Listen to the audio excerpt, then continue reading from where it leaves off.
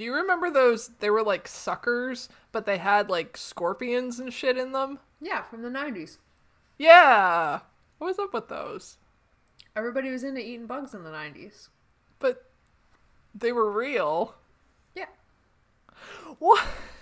That's like an Asian market kind of treat. But they were real bugs. You want to know how I know that this is an Asian market treat? What? Because I got a book that was like 101 Weirdest Facts of the World from the Scholastic Book Fair, and that was in it. That was a fact that was in it. All right. So, very relatedly. Okay.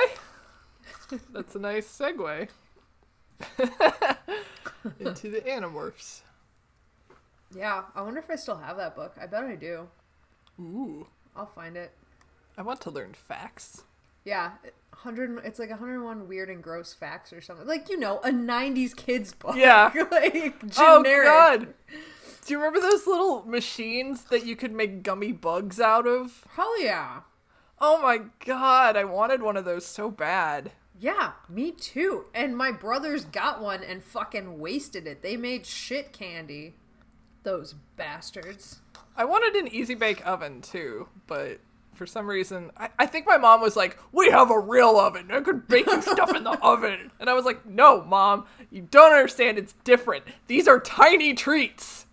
Yeah, that you can make yourself at any time with no permission needed because it's a fucking light bulb in a box. You should be encouraging this. Yeah, seriously. Wow, way to not foster my independence, Casey's mom.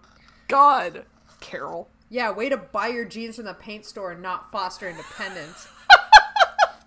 How many episodes of this podcast are we just gonna waste my mom? Minimum 3. Oh, God. Good thing Fucking she doesn't send her listen to a podcasts. picture of my room right now. It's super fucking clean. Yes. Shit. Your mom's a wonderful lady. I'm so sorry.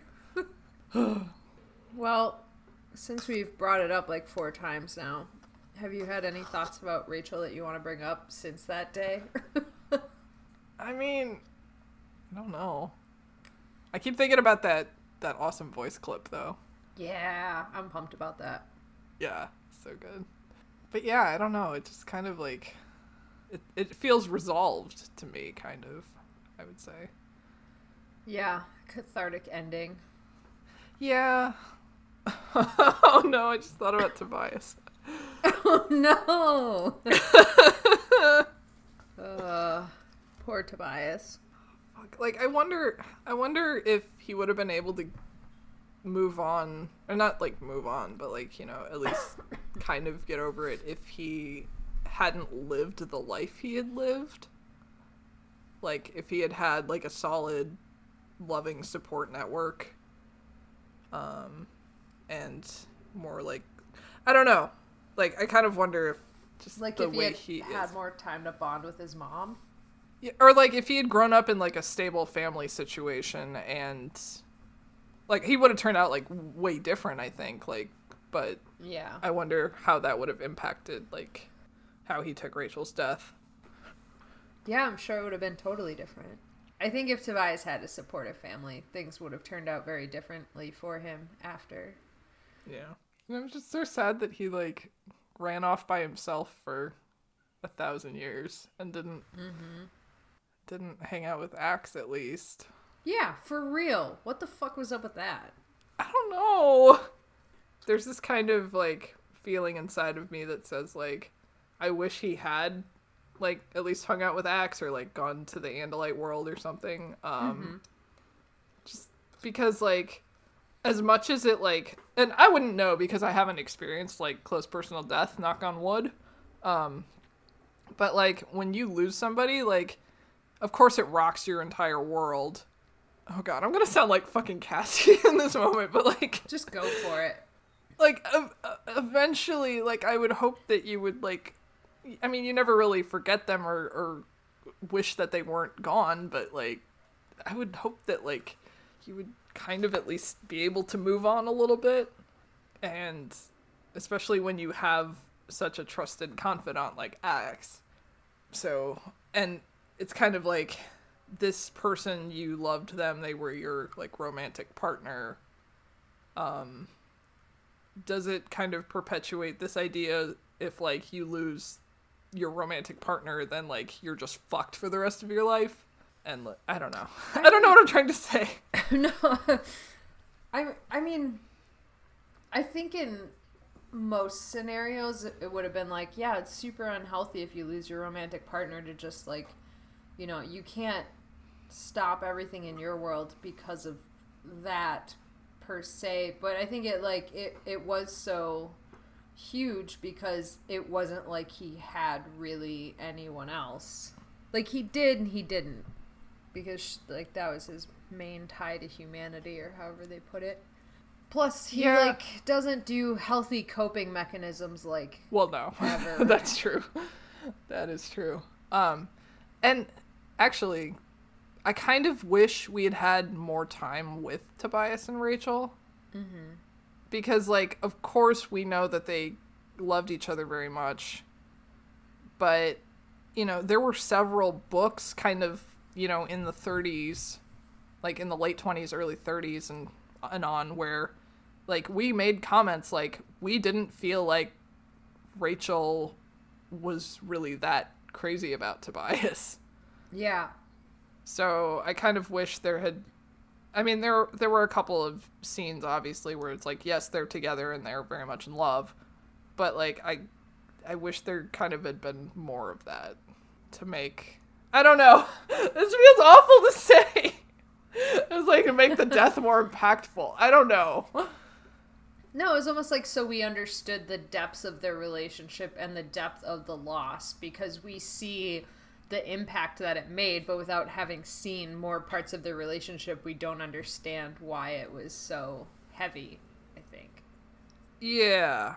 Okay, here's the other thing. I feel like Tobias's descriptions of Rachel have been, she's incredible, she's my entire world, blah, blah, blah, blah. She's my personal lunch lady. Yeah. Sorry. It's amazing. Sorry, I'm so sorry. Oh my god. Okay. And with Rachel, I feel like the parts I remember are mostly like, oh, Tobias and I like each other. Mm-hmm. And I guess we're dating. I don't really know. He's a bird. I wish he would be human. Yeah. And then eventually it just kind of led into like, they're together, they're in love. Like, but I know, but that's not really like with Rachel's character to like mush over somebody like that. Mm-hmm. But I never really got like a full grasp from her perspective of how she really felt about him to the same degree that he did for her. Yeah. Yeah, I agree with that. I don't know if that could have been done without it being out of character, but because I'm sure it could have been, because there was like, I'm sure it could have been. Yeah. The problem was, I think, that the books where we would have seen that from her perspective were like all the worst books. Like truly, like spitting peanut all over my microphone. Anyways, perfect. Hazelnut, not peanut. Anyways, like the cheetah book where she was the leader. The God. fucking rabies book with Marco. Like, yeah. all of those books would have been great to see that from her perspective, but they were the shittiest fucking books. And then the other one that was a fan-fucking-tastic book was the one where she had to defeat Kryak, and Tobias wasn't even like in that book other than like her own headcanon Tobias that was just telling her to fuck off or whatever. Yeah. Go fly into the red light and suck a fart or whatever. Fly to the red light and suck a fart, you dillweed. You dillweed. That's a great insult. Why don't we use that more? But yeah, you're right. I think Rachel's always dealing with other shit in her books. And like most of her books have been about her like dealing with her anger and dealing with her joy for fighting in the war. Mm-hmm. And yeah, it just felt like there was never really any room to explore her relationship with Tobias. Except for maybe the Starfish book a little bit. Yeah, because when they flew up to the cliffside at the end and held hands adorably. Yeah, and there was that fucking guy, TT. Yeah. Yeah, that so fucking weird. guy. Was it that the Starfish book? Yeah, he was the one that was antagonizing her on the beach at the beginning, I think, or on the bus. Right? No, I think there was a different... Oh, no. Was it the Squid book? I don't remember. It might have been... Wait, you're right. That was probably the Squid book, because didn't he call her a bitch because she wouldn't go out with it? Yeah, that was the Squid book. And I got mad about that. Yeah. Okay, yeah. Anyway. But I feel like the holding hands thing was at the end of the... No, it wasn't. That was at the end of the Squid book as well. I mean, they end up on the beach holding hands together pretty frequently, or they at least end up on the beach, like, flying away together and stuff. Mm-hmm. I don't know. Like, there's lots of little moments in other characters' books where they're really cute together, where they, like, go flying, or, you know. Yeah. Or, like, they have a conversation about the future of their relationship, or blah, blah, blah. They've kissed. But, like, they have kissed. At the end of Tobias's torture book, specifically, I think was the first time. That they kissed? I think that we saw from one of their perspectives. Yeah. Because the first time they kissed was on that racist college campus in Megamorphs. After she was dead and came back, and Tobias was like, "Oh my god!" Blah, blah, blah, blah. Just like that. Exactly like that. Was that Megamorphs 2 or 3? No, that was Megamorphs 3.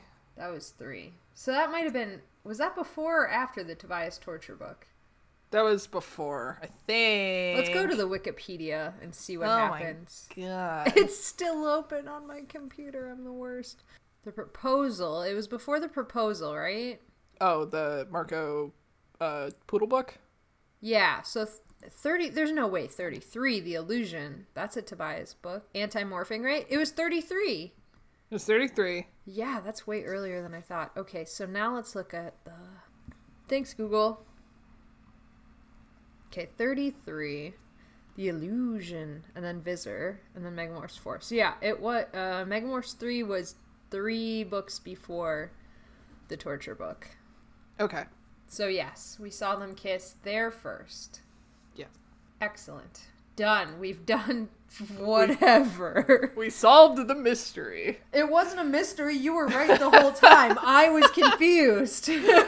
We fact-checked the mystery. We fact-checked and found that Casey was correct and Alex was wrong. Unsurprising from start to finish. It's all fine. It is, I'm sure. Well, shit. Wow, we just talked about Tobias for like 20 minutes. That's great. I know. I regret fucking nothing. I'd talk about any of these kids for 20 goddamn minutes. They're all just so good and so worthy of our time. They are. Did you want to answer questions, or should we just say fuck the questions, just talk about these kids? Oh, no. Well, we can use the questions as jumping off points. To talk about the kids some more. I see yeah. with this. Okay. Yes. Okay, we had y'all, the listeners, send us questions, and we're going to answer them as best as we possibly... Yeah, maybe. Maybe we'll just attack you for what you asked us. Send us questions, how dare you? Send us questions that we asked for. What were you thinking? I did give them all a precursory little glance, and I'm very excited to answer some of these. Excellent. What do you want to answer first, Discord or Facebook? Let's do Facebook, because there's less of them there, probably. I was going to say, we have way less on Facebook. Okay, I'm going to go in the way that Facebook ordered them, which is from precursory look, no particular order. So, we have a bunch of questions here. Let's see. The first one that Facebook served me is from Jeff, who we mention on here all the time. What's up, Jeff? What's up, Jeff? He said, when you morphed a cassowary for battle, it's when, not if. When Let's you be morph to honest. cassowary, let's be honest with ourselves. We're all going to morph cassowaries. I agree. Would you try to suppress the animal's mind and control it, or would you just let the bloodlust and boundless rage flow through you? Oh my god. I mean, if Tobias can control a Taxon, we might be able to control a cassowary, right? Absolutely not. Cassowaries are out of control. They are literally dinosaurs. They are dinosaur. I was once chased in a zoo by a cassowary on the other side of the fence, and not once did Seriously? he get up. Yeah, and for 20 minutes, I kept running back and forth. Of course, I'm not Oh gonna my waste God. my time, and he never gave up. Didn't Oh matter my if there was a God. fence. Taxons probably would be like, "There's a fence. I should I can't get through. I'll bide my If time." If I get cut on that fence, I will eat myself. Yeah, exactly. Something like that. Taxons could at least, put that together. The cassowary was just my prey is in front of me and I will get it. Oh, horrifying. Yes. So what would you do?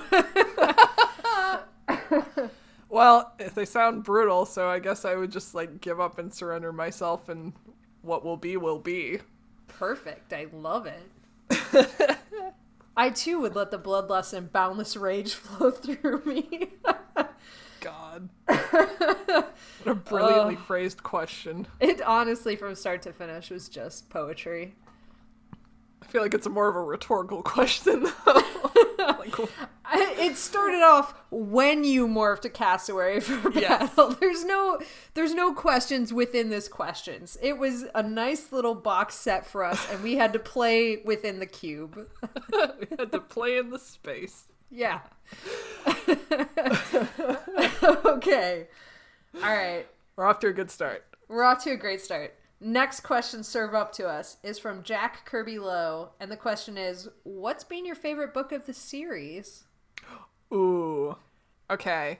So, several weeks ago, I actually made a top 10 and a bottom 10 list of books. I don't know if we want to do that now or later. Let's answer the favorite book one, and then let's go into top and bottom 10, which you told me to prepare, and I did not. I was just going to do it on the fly. So Oh, no. I didn't Okay. do my homework. What a surprise. Anyways, what is our favorite book of the series? Oh, no, that's hard because my top 10 are just that, my top 10 in no particular order. Oh, no. I failed already. You didn't. You didn't fail. You Oh, did no. not. Oh, I mean, the last Axe book is the only one I said that it was almost perfect. But I don't know if that's my favorite. I don't know. It's a different list if we go by perfectly written versus favorite book. Yeah, well, and then it conflates with which podcast episodes were the most fun to record, and most of the ones that were fun to record were for the worst books. So sometimes I'll remember oh hey, the fifth book, Marco's book, was really fun because we both had the fucking meltdown over the groceries, and then I was like, but I don't know if that's not even in my top 10. So Yeah, no. it's really hard to, oh man, I don't know if I can answer this question right now. Oh man. Well, I can answer this question because Yeah. I've been forced to pick a favorite, and so I know what it is because I've been asked this a few times. I have a guess as to Do what you? it is. Okay, what's your guess? Well, okay. It's I feel like either I feel like you've heard me say it before when somebody's it- asked me this before. is it number 12? No, but that is on my top 10.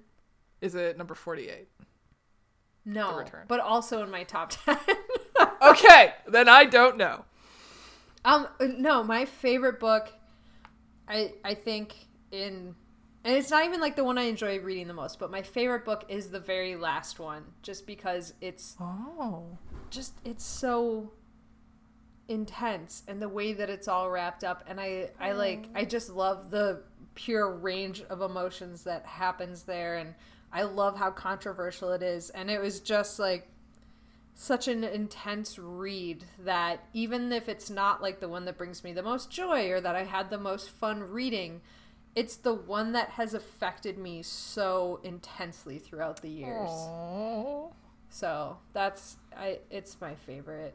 Aw, that's great. It's just a great pedestal of how good book series can and should be. Yeah. Yeah. I will also mention that Jack Kirby Lowe spelled favorite correctly with a U. Good job. Double bonus points to you. Okay, sorry. Oh, Top 10, bottom 10? Or did you have a favorite all of a sudden? No, I just thought of another one that...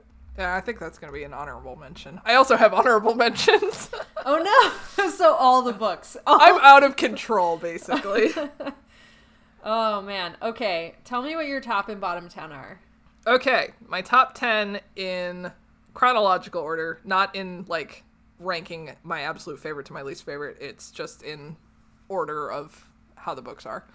Okay. The first one is number 3, The Encounter, Tobias having very deep, scary feelings book. Yeah. I think just because that was my first Animorphs book. Yeah. And I'm very fond of it, and I know it the best because I've read it the most. Next one is number 9, The Secret, which is a Cassie book. It's the Skonks. Oh, the Skonks. The Skonks. Then it's number 16, The Warning, which is the Jake internet book. B-Ball Star 24 or whatever. B-Ball Star. Rachel mopping a carpeted floor as a bear. Like, come on. That's great. The next 3 are the entire David saga. Because holy yes. shit. Yeah. Like, holy shit. Holy shit for sure. Then it's number 26, The Attack, which is the Jake Howler book. Yes. Oh, so good. And then there's a big jump. I go to number 45, The Revelation, where Marco reveals to his dad their secret. Yes. Then it's number 48, The Return, the Rachel and David book. Mm-hmm. And then number 52, The Sacrifice, the Axe book. That's great. That's my top 10. That's great. Shall I do my honorable mentions? Yeah, I want your honorable mentions. Okay. There's like a ton of them. Okay, so number 4, The Message, Cassie, where they find Axe. He's my boy. Number 10, The Android, Marco. That's where they meet the Chi, because I like puppers. Number 39, The Buffaman book. The Buffaman book. I still really like the Buffaman book. I know love it's the like Buffaman book. I know it's like trash, the trash book, but like I loved it. It was so good. I loved the anyway. Number 40, The Other, that's the Gaffinolin and Myrtle book. Very sweet gay Andalite love. Mm-hmm. Number 44, The Unexpected Cassie Kangaroo book. Also very fun. Loved that. Yeah. And Megamorphs 4, which was my favorite Megamorphs. That's awesome. That's a good top 10 list, or honorable mention and top 10 list right there. Yeah. I liked it. Okay. Do I even want to give mine, or do we just want to go right into your bottom 10? No, give yours. Give mine? Let's ride this high for a bit. I didn't plan it out, so I'm probably going to fuck it up, but it's going to look pretty similar to yours, I think. So, number 12, the Rachel Crocodile book. Yeah. Sure. It's just, come on. Jonathan Taylor Thomas, all the whole fucking thing. It's great. Oh my god. The Andalite thing with Cassie, she was so fucking smooth. All good. That's the smoothest she's ever been. Smoothest she's ever been was that book. 14, because it was my first book. Right. The Cassie horse book book. I just dunked on. You rant, yes. Just ranted about horses the whole time. 45 minutes about how wrong it was about horses. Perfect. The Megamorphs 2, for sure, the dinosaur book. Mine are in no particular order because I'm doing this off the top of my head. Do it. The dinosaur book, because it just, that one has like one of the strongest nostalgia factors for me, and it's dinosaurs. Of course. It's great. The David saga, 1, 2, 3 right there. I'm up to 6. Rachel, her final stand against David, that also all the way up there for me. Nice. Obviously, I said the final book is definitely one of my favorites. I agree, Marco revealing to his dad, that's definitely one of my favorites. Mm-hmm. We got one more. Oh, fuck. How do I only have one more? I've only named, like, not that many. Or maybe you have 2 more. I don't know. No, I have one more. You're right. I have one more. Okay, you only get one. I was counting on my fingers the whole time. If you could see me, I'm holding up 9 fingers next to my face right now while I try to decide it. Oh, man. God, there's any so of the many Chronicles or... That's the problem, like... Yeah, I totally forgot about the Chronicles. That's why I was like, shit, yeah, Megamorphs. When you threw... I thought we were just going to go main series, then you threw in Megamorphs, and I was like, well, I gotta mention the dinosaur book, because that's, like, one of my all-time favorites, even though it's just fucking trash. I love it. Oh, Visor was good, too. Oh, no. Visor was fucking... See, that's my problem. I'm debating, like, right now, I'm like, ooh, do I want to go, like, Visor? Do I want to go, like, Andalite Chronicles was pretty good? Do I want to go... The fucking bottom 10 was so much easier to do than the top 10. Like, because they're, like, a very big majority of the books are so fucking good. Yeah. Ugh. Yeah. You know what? Fuck it. I'm going to go with 53 and 54 in my top 10 because 53 was also just incredible. Yes. So, there we go. That's my top 10. Yes. I love it. Okay. Bottom 10. Oh, God. Yeah, this one was really pretty easy for me, and there is a pattern, and I hope you can spot the pattern. Rachel. Okay, so the first one is The Forgotten, which is the travel back in time Jungle Book situation. Oh yes, the square dancing. How could you do that? Okay, this one it's still very good, but at the time we had read 10 books, and this was the first one where I was like, I didn't like this one as much. So that's the only reason it's in there. Like I said, completely fair. Yeah. Majority of these books are phenomenal, and at that point I just had to pick another another bottom 10. Okay. Then it's the 18, The Decision, which is the Axe book where they go to Lyra and do that shit. Yeah. Just I remember you really books. hating that book. I didn't hate it, but I don't know. I didn't love it. Yeah. Then 25, The Extreme, which is Marco Polar Bear book, which it still was good, but again, at the time we read it, I was just kind of like, okay, that was just fine. Mm-hmm. Then The Exposed, which is the Rachel Squid book. Yeah. Then The Separation, which is the Rachel Starfish book. Then the Mutation, which is the Jake Atlantis book. Yeah. Then The Weakness, which is the Rachel Cheetah book. Then The Familiar, which is the Jake Mann book. The Matrix. Then The Journey, which is the Rachel Helmicron book. Yeah. And then The Resistance, which is the Jake Beaver book. So it's just Jake, Rachel, Jake, Rachel, Jake, Rachel. Oh. That's very fair.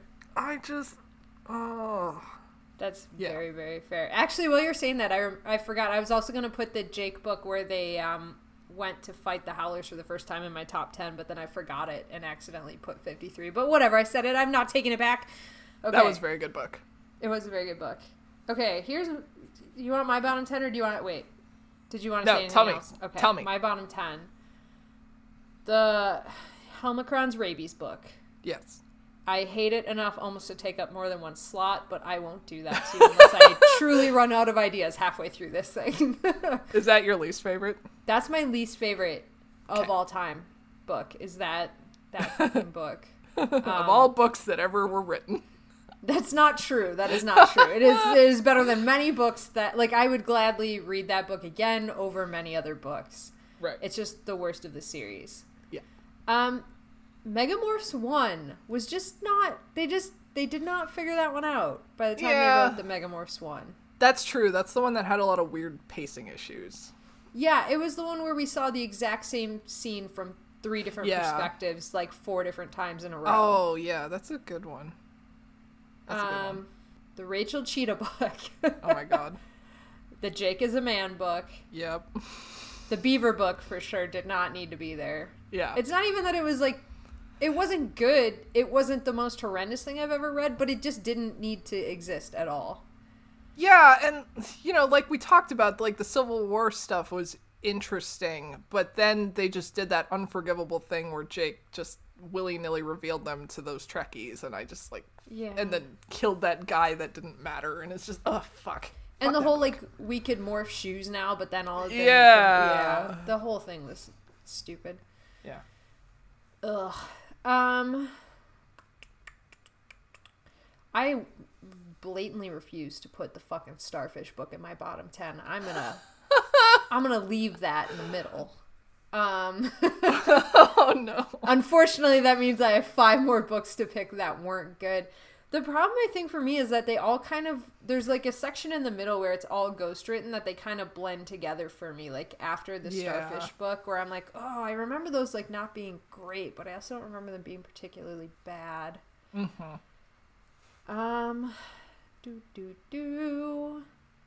Let's see. You know what? I'll agree with the Extreme as well, just because as the first ghost-written book, it's like... It's almost this, like, trip where you're like, oh, God, are they all going to be this bad? But then they're not. Some of them are great. Yeah. I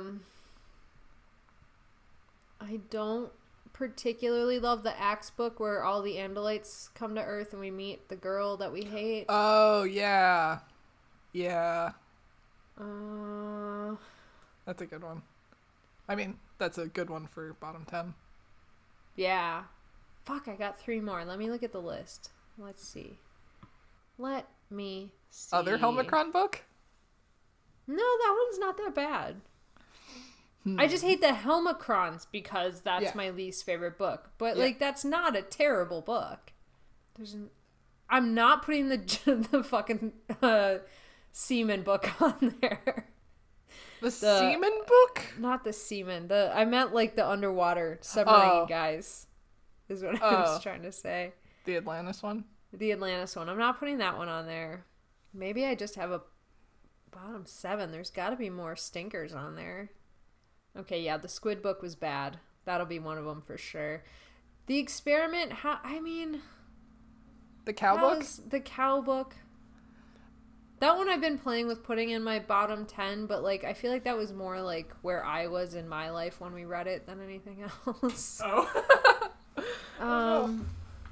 I mean, you mentioned that one, like, didn't really need to exist, like, as part of the series. I just like it because it's these messages. Yeah, you're right. I cannot put it into the bottom 10 simply No, you can do whatever you want. Like, these messages was the greatest thing ever written. Oh, Cassie becoming Aldrea. Fuck that book. Oh, yeah! Although she did do that awesome whale osprey thing.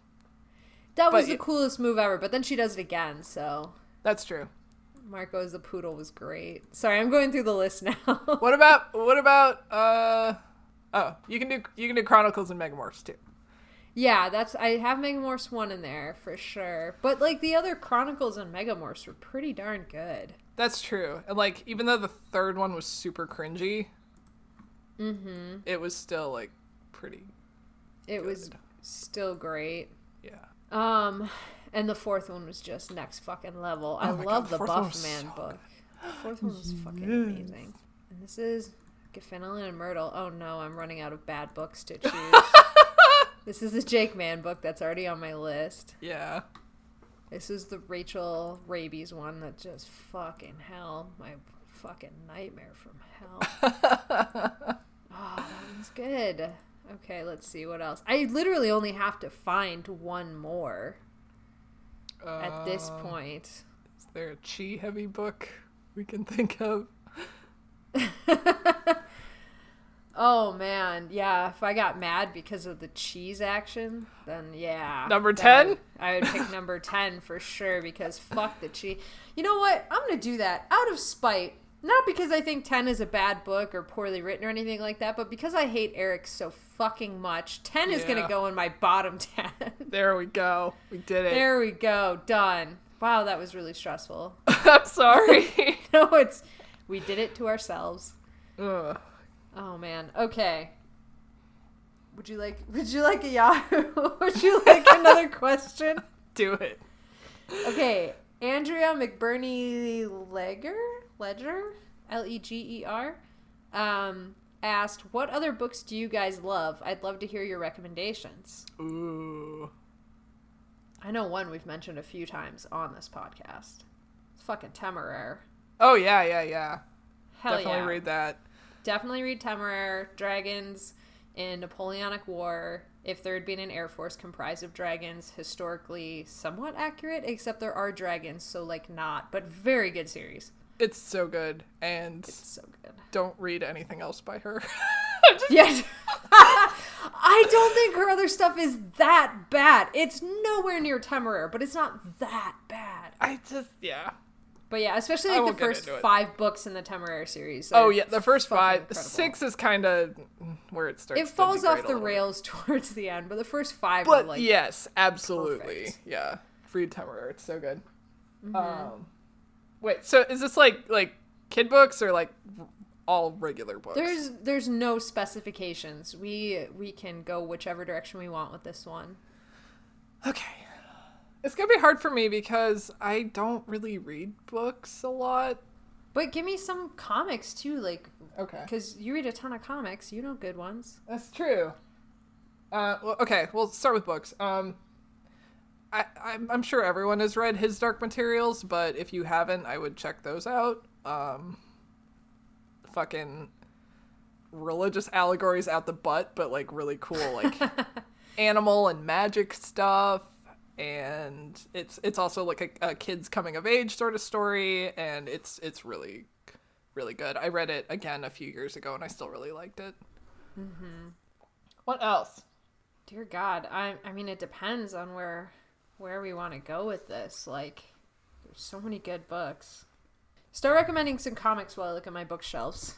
Oh, God, I do have one. Can I say one before Yeah, I yeah, go? yeah. Okay, obviously, if you like the space and like sci-fi aspect of Animorphs, anything by Stephen Baxter and Arthur C. Clarke, especially when they write together, is fucking incredible and like very compelling sci-fi work with like really strong characters. So it's for adults. It's not a kid's book. Well, I mean, whatever. It's not written for kids. Anyone can fucking read it. But it's really that is a good author combination right there. I've read some stuff by them separately, and I don't ever end up enjoying it as much as when they co-author. And then obviously Michael Crichton, Jurassic Park, but also like the Airplane series. Michael Crichton's amazing. Whatever you pick up by Michael Crichton will be great. Sweet. I thought of another sci-fi book that I enjoyed, and I don't really read sci-fi. I forgot who the author is, but it's called A Long Way to a Small Angry Planet, which is basically like slice of life sci-fi. And yeah, if you like that, it's not really, they don't really have like any epic like laser battles or anything. They just kind of like hang out in their cargo ship in space and have like, like interpersonal relationship stuff, and it's pretty good. And there's some really cool species stuff, and they kind of like they cover like kind of topical things like race and gender and sexuality and stuff like that. So Okay. yeah, it's pretty interesting. And there's a couple other books in, I think it's a trilogy. I've only read the first one, but I really liked it. So Lena is here. Okay. I put food in your bowl. I fucking swear to God. Just keep yelling at her. She'll Okay. get over it. Okay, I've come up with a few more series from looking at one of my 3 bookshelves. I only looked at the near one, so maybe I'll post something later. But Sweet. Scott Westerfeld, another sci-fi series. Uglies is the first book. It's a series. It's another like dystopian teenage coming of age. Like there's a lot of like Rachel kind of vibes in some of the characters in these books, but also like others. Very good series. One of my favorite books from when I was a teenager, it's a pretty old book, is The Outsiders by S.E. Hinton. That's like one of my favorite books of all time. It's like 1950s greaser, gang war kind of thing. Also kind of a teenage, like, coming of age story. Really good. And again, it's probably a book that everyone's read, but if you haven't, you should check it out. There was one more series I was going to recommend that was like... Oh, right. Okay. I remember what I was going to say. It's insane that I can't remember this. So, Michael Grant. Let's talk about him. Oh. I'm not done with the book yet. I've read the first book of his Gone series, and I didn't super connect with that one very quickly. But I just started reading another book of his. I'm only halfway through, so take this recommendation with a huge-ass grain of salt because I don't know how it ends. Called Front Lines, which is about what if they had accepted women into the army earlier. And it's like from the perspective of 3 different women as they're going into the army or like branches of the military and like their experiences and like from, you know, one who's like a white farm girl and one who's like a black girl from like very different circumstances, and then this one super smart girl whose brother also went to the military, and like how each of their families react and blah blah blah. And basically, like, especially as fans of Animorphs, in like the first fucking chapter, I was telling Casey this the other day, the one girl's older sister is named Rachel. I won't spoil anything, but like you're very much like, wait a minute, and then he also throws in like a Marco-ism in the book, and so I was like hooked immediately. I'm like halfway through it. It's been pretty good. Okay. Sweet. Now for 2 completely out of left fucking field books. Listen, I don't know what you're into other than Animorphs, but I'm assuming you all have other interests in your life. If one of them is World War II biographies, kind of, I don't know. There's this one book that has always stuck with me. I've read it a few times. It's really good. It's called Where the Birds Never Sing by Jack Sacco. And it's like just a World War II historical account. It's pretty good. He's a compelling writer. I don't know. One of my all-time favorite books, I know, Feather Evolution doesn't sound like it's super cool, but it is super fucking dope, you guys. There's this book Revolution. Called Feathers. It's just about feather evolution, and it like has some of the coolest like stories and just like one-off stuff about like cool facts about the ostrich feather shipping trade. And like, I know I'm super into birds, but honestly, this is a very compelling book. It's called Feathers. It is by I have to open it to tell you who it's by. Why isn't it on the front page? Cat is laying waste to my setup. Good.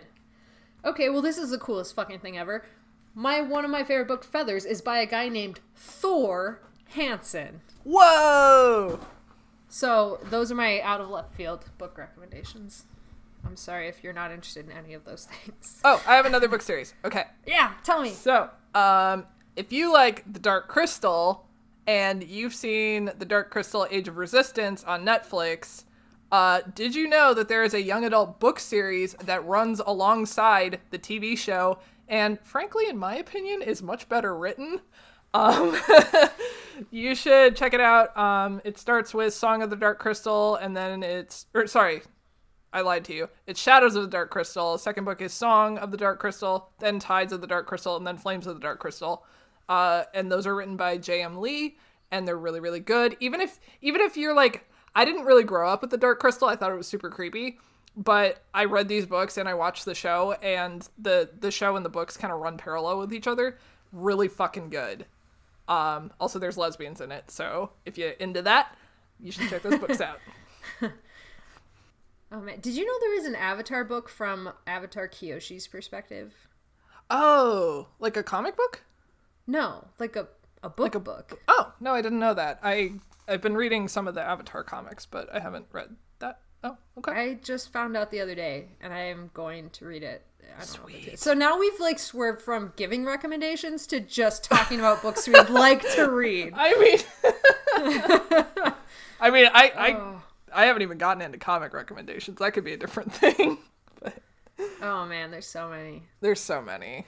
Just at me on Discord and I'll hook you up. Yeah, seriously, Andrea, if any of these pique your interest, I don't know if you meant for us to completely inundate you with like 30 fucking things, but here we are. Okay. Oh my god. Shall we move on with questions now that Yes. we've left the door open to ask us about comics? Or well, not me. Ask Casey about comics. Yes. If you ask me, I'll go on a journey through all 3 of my different libraries in my house and find more for you. Just tell me what you're interested in. Okay. Anyways, okay. Jeff again. We have a triple header from Jeff. Damn, Jeff. Damn. Back at it again with the questions. Damn, Jeff. Damn. Okay. let's go from... I'm going to go from middle to bottom to up because I think that's the order I would like to read these in. All right. What was the Animorphs' worst plan and their best plan? Shit, now I have to remember. And that's hard for me. Would you like a worst? I have a worst right off the bat. Okay. Morphing eels and going through the fucking sewer tubes. That was so awful. You're correct. That's the correct answer. I won the prize. You've won. It's the worst fucking plan. That was so bad. That was awful. Oh no. There was no Who even escaping. came up with that? I know Tobias provided the eel, but Tobias provided the eel. Who said to go through the tubes though? Was it also Tobias? I don't know. Oh god. Was it Cassie? Because it was from Cassie comes up with a lot of plans. Right, but this was a bad one, so it must have been someone else. Well, that was that was a sickness. Ooh, Yeah. So could have been her, I guess. Could have been her. I don't know. Could have been. I don't know. It was from her perspective, but that doesn't necessarily mean she came up with it. But yeah. True. Okay. Anyways, that was their worst plan. Yes. What was their best? Oh god. I'm much better at criticism. I'm much better at tearing people down than building them up. Oh, I thought of another bad plan. Okay, another bad plan first. All of Rachel's plans in fucking the Cheetah book. Yes. Okay, I will slightly argue but mostly agree with you. Because the idea of just hitting all over town that was good. That was good. Every execution underneath that plan was not as good. Yeah. And the whole, like, we all have to morph cheetahs and try to beat up Visser 3. That was so dumb. We all have to morph polar bears because we all want to go in. Yeah. Yeah. Oh my god. Yeah. But, Rachel wasn't, Rachel wasn't the normal leader, so her plans were set up to be bad, I guess. I don't know. Mm-hmm. Okay, best plans. Best laid plans. Cassie morphing a skunk. To raise the baby skunks? No. To spray Visser 3. This is like, what a place to put your stake in the ground. No, that was dumb. No, morphing a skunk to do the thing. And then telling him it was grape juice. He needed to get the scent out of. Maybe that's not the best plan, but that's one I thought of that I liked. Yeah. I mean, probably like blowing up the Yeerk pool, right? Honestly, it's probably like that was my first thoughts were like blowing up the Yeerk pool or Axe stealing the fighter jet to get the Visser to call off the start of World War III. Oh, that was a good plan. I keep coming up with like stupid shit they've done. This is bad.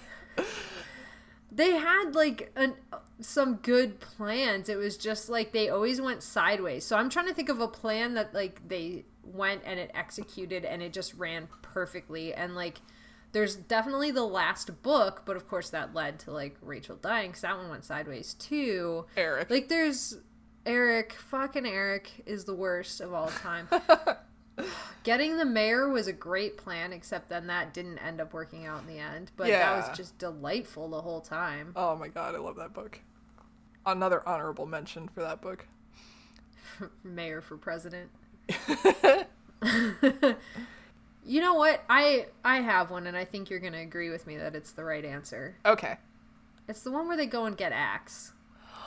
I had just thought of that one too. Aww. Oh, my boy. Because they got Axe. That was definitely, like, their best advantage. Like, yeah. Like, that was one of their greatest assets, I think. Well, he was the one that did the challenge to the Andalites. So, yeah, you're right. Getting Axe, we won. We won again. Good job. We found the right answer. Yay! Yay, we did it. Aww. Even though Margaret got bitten in half. Oh, well, that's when they learned they could morph and their genetics would be all good. So it was also good. Yeah, that was a very productive book. It was a very productive book. And now we have to come up with the Yeerk's best and worst plan. I have a best for the Yeerks right off the bat. Okay. And that was everything that Ava put in was starting the Yeerk cult to recruit people. That's very smart, I think. Oh. Worst plan. Anything that Visor 3 did. Yeah, it really feels like that. Like, anything Visor 3 came up with was pretty fucking bad. Yeah. Like, he was just so fucking incompetent.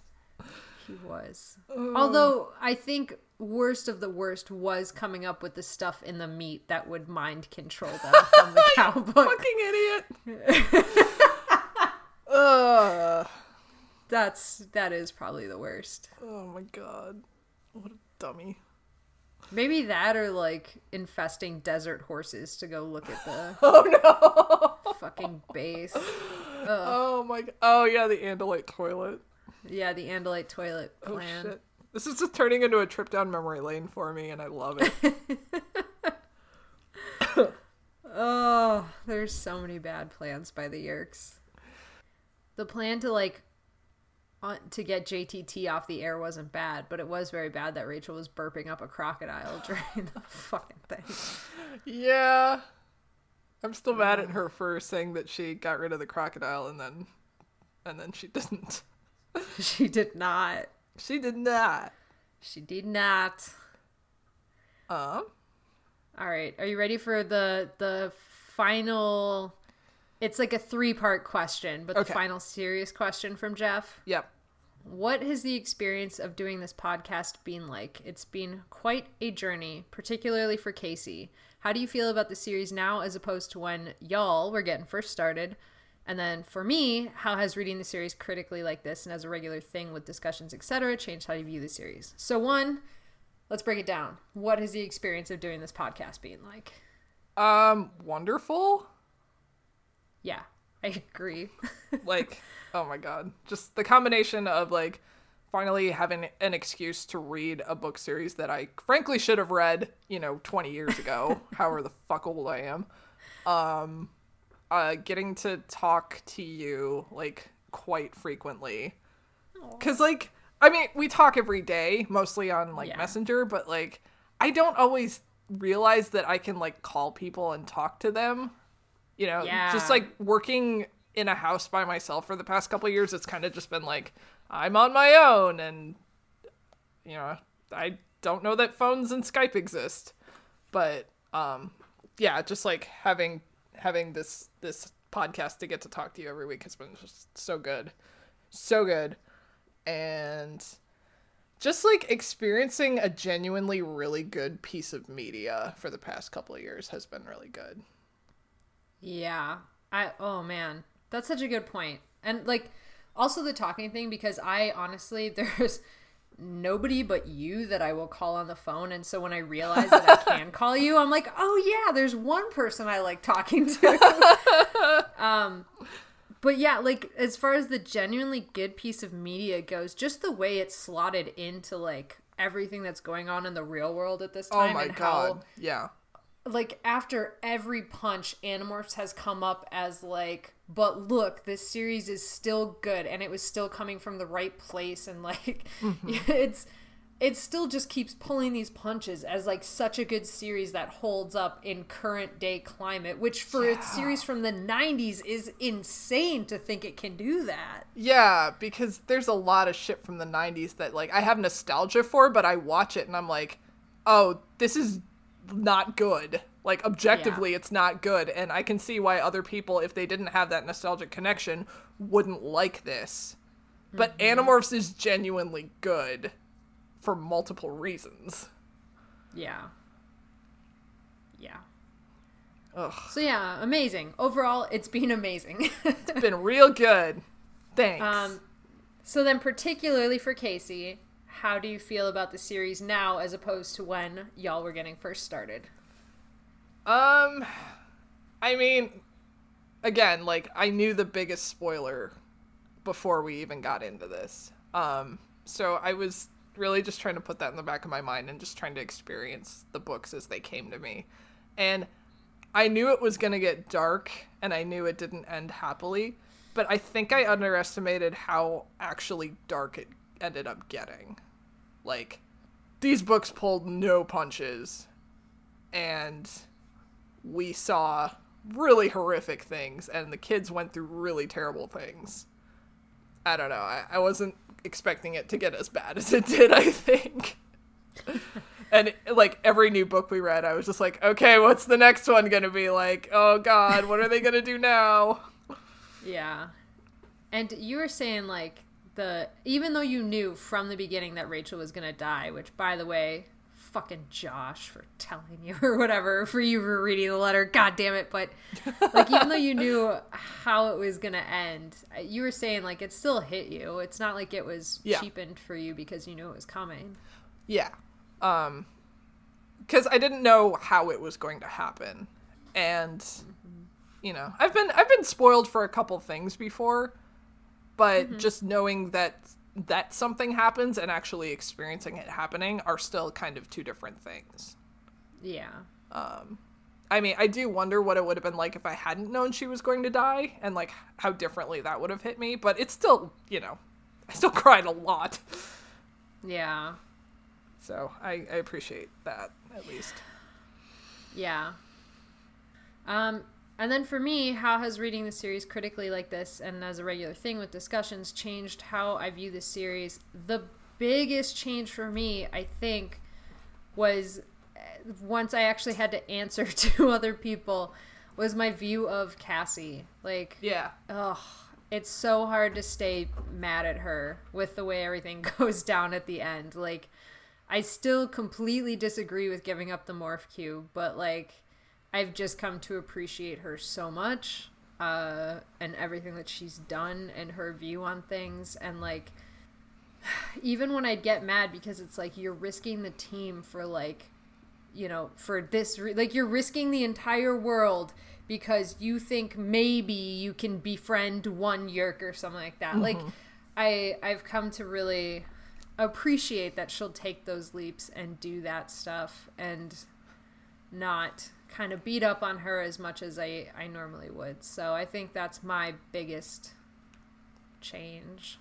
So how much of your opinion was changed because we talked it out together, or because, like, of where you are in your life right now? It was 90% because we talked it out together. Okay. Honestly. I am grown up and more mature, but I did, like, read this series. Like, I read the whole series through and then immediately said we should do a podcast. Okay, so you were coming fresh off of a reading. Okay. Yeah, it was like, let's see. I finished reading that series right after Thanksgiving, and then we started recording in January. So, like, it wasn't that big of a time gap before we jumped into it. So it was really, truly mostly us sitting down and discussing and, like, actually writing down, like, sitting and writing out what Cassie did and why, and summarizing it from, like, the book's perspective, where I'm like, okay, I get it. Like, I get why you did what you did, and I can appreciate that much more than when I'm just reading through it in my own head, and it's just more of an emotional reactionary thing. Aw. Yeah. Nice. Yeah. And those are all our Facebook questions. Sweet. Because we have 1,000 Discord questions. Not 1,000. We do. But... we have 1,000,000 Discord questions. Okay. So, first one is from Owl Gal. I'm disregarding the one that you wrote about if cheese tastes green or yellow. But we can talk about that if you want. Because the answer is in the books already. Jake and Margot covered it. Yep. First question is from Owl Gal. What were your first favorite books? Which I'm not super clear what they mean. Like, first favorite books in my life, or first favorite books in the Animorph series. How do you want to come at this? I mean, for me, it's one and the same. Animorphs were my first favorite books, so I'd say let's do both. And for me, that'll be easy, because it was Animorphs were my first favorite books. And then, like, the first favorite of the books reading through there, I mean, I love them all pretty much in the order I read them, like 14 first, and then, like, you know, I'd skip back. And As I said, the Dinosaur Megamorphs has huge nostalgia. Like, I remember reading that one in class when I was supposed to be paying attention. Yeah. My grades were not good. So yeah, that's Animorphs. Animorphs all the way down. Nice. Like, my first books that I really remember just, like, devouring, which, you know, surprising no one, was Harry Potter. Yeah. But I think also probably Judy Blume's Tales of a Fourth Grade Nothing, Super Fudge, and Fudgemania, that little trilogy. Which I don't know if that came before or after Harry Potter, but I do remember reading those a lot. And I actually still have those books with me as an adult, whereas I don't have Harry Potter books. They're not with me. But yeah, those are probably my first favorite books. And then Animorphs, I don't know. I mean, I read my top 10 and I really loved a lot of them. So much. Yeah. Hope that answered your question. Sorry. I hope so as well. All right. Next one is from Dancing Axes. And sorry, I don't know what anyone's first names are on the Discord. We're remaining anonymous, truly. Dancing Axes asks, what age would you encourage kids to read these? I mean, they're aimed at middle grade. What's middle grade, though? Like, middle school? I think that's middle school, right? So 11, 12, 13? Mm-hmm. Okay. I started reading them around 7, 8 years old. Really? Mm-hmm. Ooh. Yeah, these came to me pre-Harry Potter, and I started reading Harry Potter right at 10, and I had already been reading Animorphs for a few years. Mm-hmm. Okay. So, I mean, I wouldn't say no to giving it to, like, a 6. Well, I mean, 6 it might be. I mean, I guess it depends on the reading level. As soon as they can read at that level, or just before, if they're, like, getting up to that level, I'd give it to kids to start reading. I have no qualms about that. Okay, yeah. That's fair. Like, you know, some of the later books have kind of big words in them, but, like, I think as we've realized this week, it's never too early to talk to your kids about very difficult issues. Or big words, because Elfangor Serenial Shamtool is in book 1. I feel like a kid's first reading of some of the Andalite names would just be like, they looked and there was this guy and he said, my name is some alien name, blah, blah, blah, and skip over it. Yes. And as you learn, if you read Ariths wrong one time, it will stick with you for 20 plus years. Arsith just sounds, it rolls off the tongue easier. It does. Arsith is just how I want to say it every single time. It's fine. We all pronounced Hermione's name Hermione until they literally put a pronunciation in book 4. So. Oh man, yeah. So, next question. From Scott A. I'm assuming that's not your Scott. Different Scott. No, it's not. Okay. Character ranking would spark lots of debate. Also, maybe best animal morphs they didn't use but should use during the war. Best battle sequence of the series. Funniest moments and lines of the series. Put me to work here, Scott. That down. Yeah, we're gonna have to break that one down. So, character rankings, like our favorite, because like we know our favorites, but but like in order. Oh no. Yeah, in order. Oh shit. Lena, please stop ruining my house. She will not. She is a cat. Christ. Fluffer McKitty, number 1. Oh, yeah. Everybody's favorite. Hands fucking down. Okay, well, obviously you love Rachel the most. Yes, I love Rachel the most. She is my number 1, my everything. And Axe is my baby boy. Yes.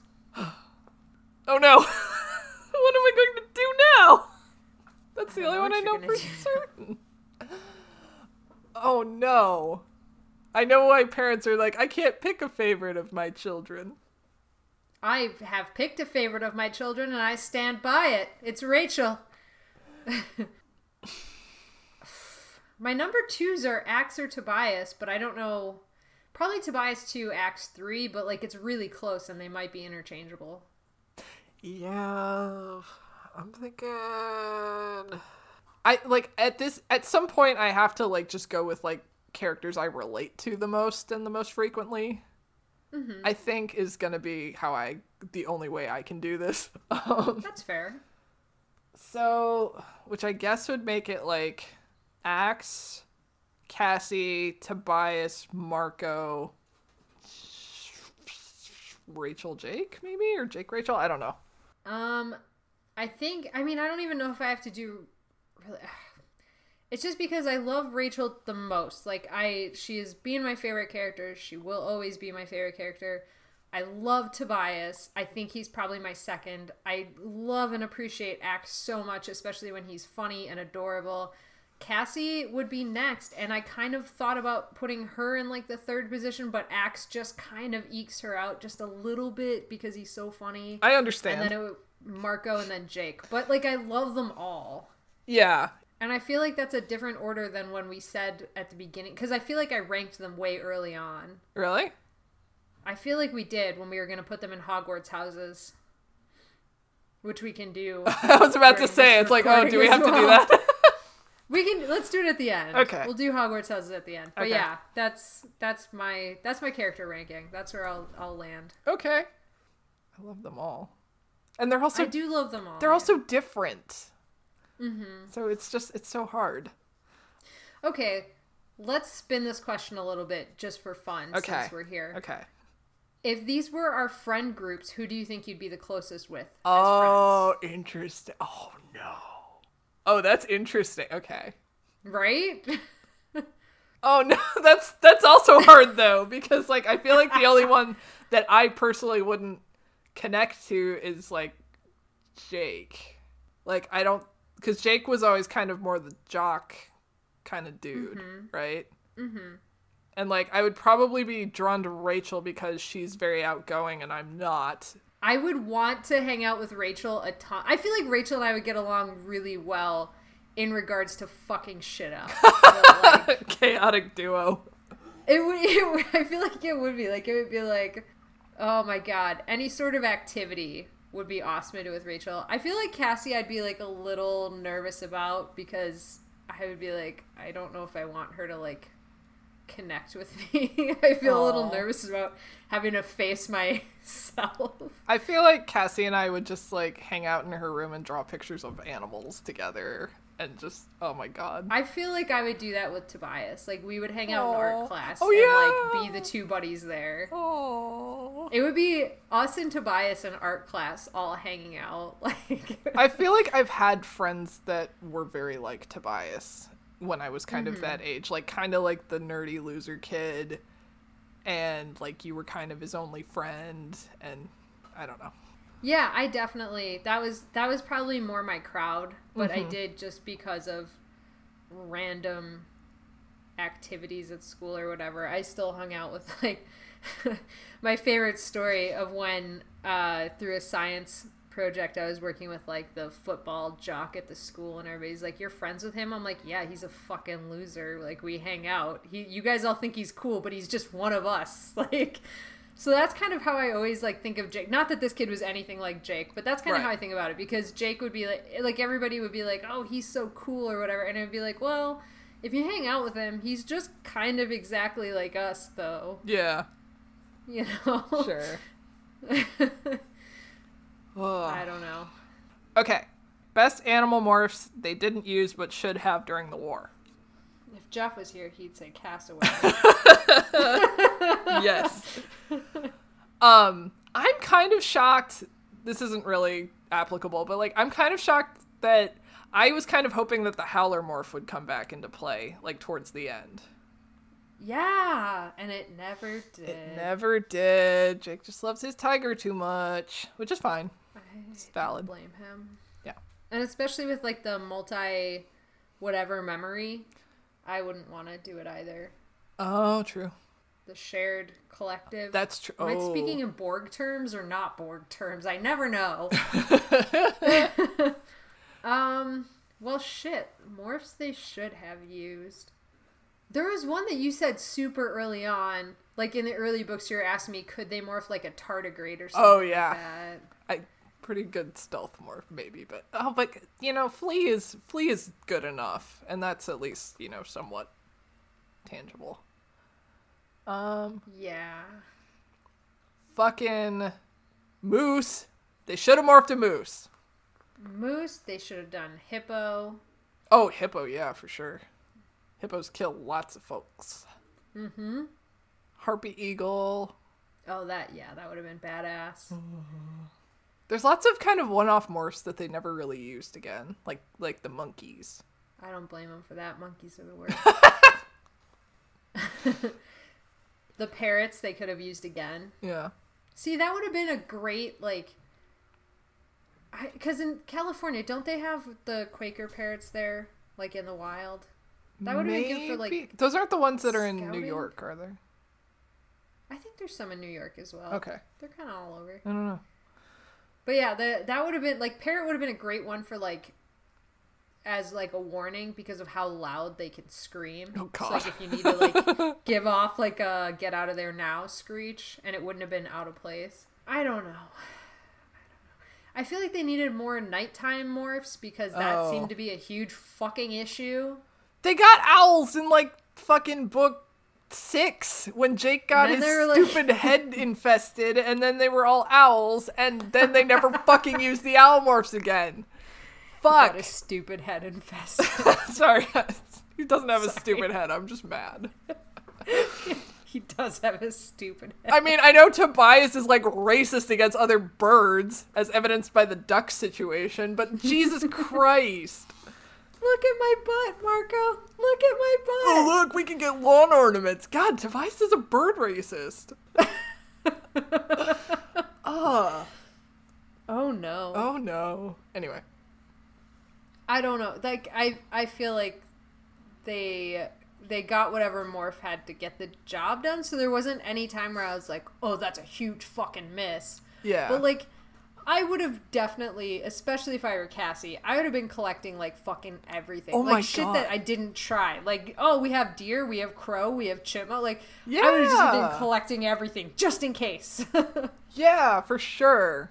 I wonder Yeah. if like after the series ended, if she just like, you know, she wrote that book about being inside the animal mind. I wonder if she was just like collecting all the morphs she could and just like looking inside their brain head. That would be awesome, especially for like a situation where like if they're kept in a captive area, like at a zoo or whatever, just for animal enrichment, if Yeah. you can like morph their and like, you know, prowl the enclosure and then be like, okay, you need to like get some more of this shit going or whatever. Like when they let the penguins go visit the beluga whales in quarantine.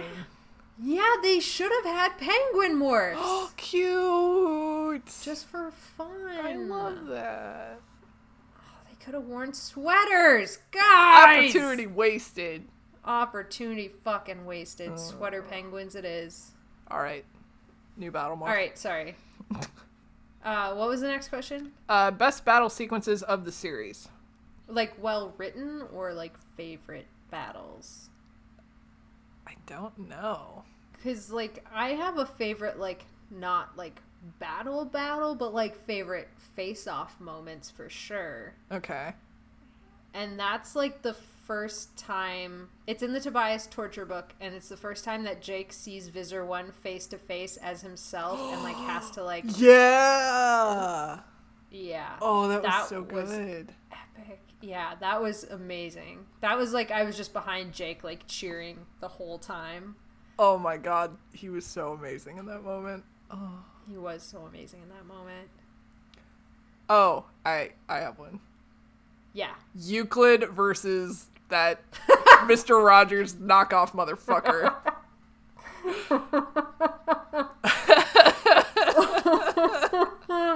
The battle to end all battles. Oh my god, Euclid. MVP of the Oh. series. Euclid, you fucking maniac. Oh my god. Oh. So underrated. The battle we never saw would have been Euclid versus Fluffer McKitty. Oh my god, who would have won? Fluffer McKitty. I mean, yeah. I'm But, sure of it. oh my god. That was good. I'm trying to think of like more really epic battle sequences because there's a lot that are really good, but like ones that really stand out. I guess another one just for the way that it's written that stands out to me is the battle right towards the end where it's I think it's Jake is dying and he's watching the guy take aim. And, like, Axe is fighting over him. Oh, and yeah. Rachel comes in. Yeah, that was a really epic one as well. The entire battle on the aircraft carrier. Oh, you know what? That's number one. You're right. Yeah. You nailed it. The aircraft carrier battle. It's literally, like a battle. It's not just, like, the Animorphs versus some, like, Taxxon and Hork-Bajir. It's literally, like, guns and explosions and shit. Yeah, and Axe chopping the guy in half that startled him, and like Yeah. Oh. And so cinematic with like the gun smoke. You're right. Everything we said before this was wrong. Casey is right. It's that one. The question says battle sequences, so it's not just one. So Just all of that yours one. are valid. No, they're not. It's that one. You're right. Oh shit. Okay, funniest moments and lines of the series. I lost it when Rachel was a bear mopping the carpet. That whole scene in the Jake internet book. So fucking good. Oh, okay. Oh, yeah. Jake internet book. Do you just hate trash cans? Yes. Very good. The I am a teenage delinquent. Yes. Both the statistics and the ruining the symmetry of the shelf. Yep. That whole scene. I also love anytime Axe like interacted with any sort of like children's media, like Teletubbies or the Barney backpack. They've been calling me a Pokemon, Oh but my I am God. quite swift. Yes.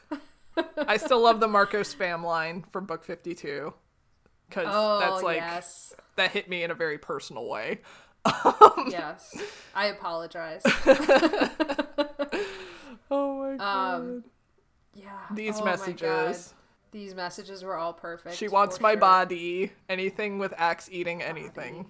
Precious son. Yes, Marco dragging Axe to go buy more snacks while Jake and Cassie try to have a moment after her return. Marco making Axe sit on his lap. Tobias with the headset, the Britney Spears lines. Yes. Oh my God. Oh, the like, Marco just... shirt with where it's like I kill at the beach. And like, if you take this off, be warned. And then anytime Cassie tried to lie, Cindy Crawford. Oh, Cindy Crawford. Giving her number being like 1, 2, 3, 4, 5, 6, 7, 8, 9 or whatever. Anytime Cassie tried to play it off cool and failed miserably was also great. Oh my God, yes. Jake being a big honking goober. Oh my God, yes! Big honking goober. And do you remember early on in this series when he would try to tell jokes and no one would laugh? Yes! So oh bad. My God. He would get super upset. Even if they were kind of funny, it was like on principle, nobody laughed at his stupid jokes. Aww. Oh, man. Man, that's good. There's just so many. There's so many. Oh, God. Tell us your favorites, audience. Yeah, come on. What are your favorites? Yeah, what did we miss? Those are all of ours. Yeah. We basically recapped all the books, but if we missed any. Okay, next question. Yeah. This one we kind of answered already. It's another one from Scott A. Where does Animorphs rank in your own favorite book series? Number one. Even more than Temeraire? Yeah. I mean, for me, it's just, I've had it for so long. That's true. It's shaped who you tattooed it on your body! It's tattooed on my body! Oh God, that's my favorite thing. Oh, that's terrible. I can't believe I said that. That's why I couldn't reveal who I was when I met her again. Yeah.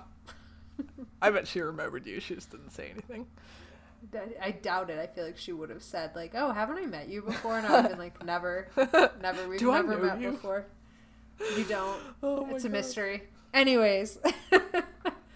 Animorphs rank in my favorite book series. I would say it's up there. But that could just be me, like, not being able to remember anything and just kind of, it's in recent memory, so. But no, I mean, it's, like, generally one of the best book series I've read ever.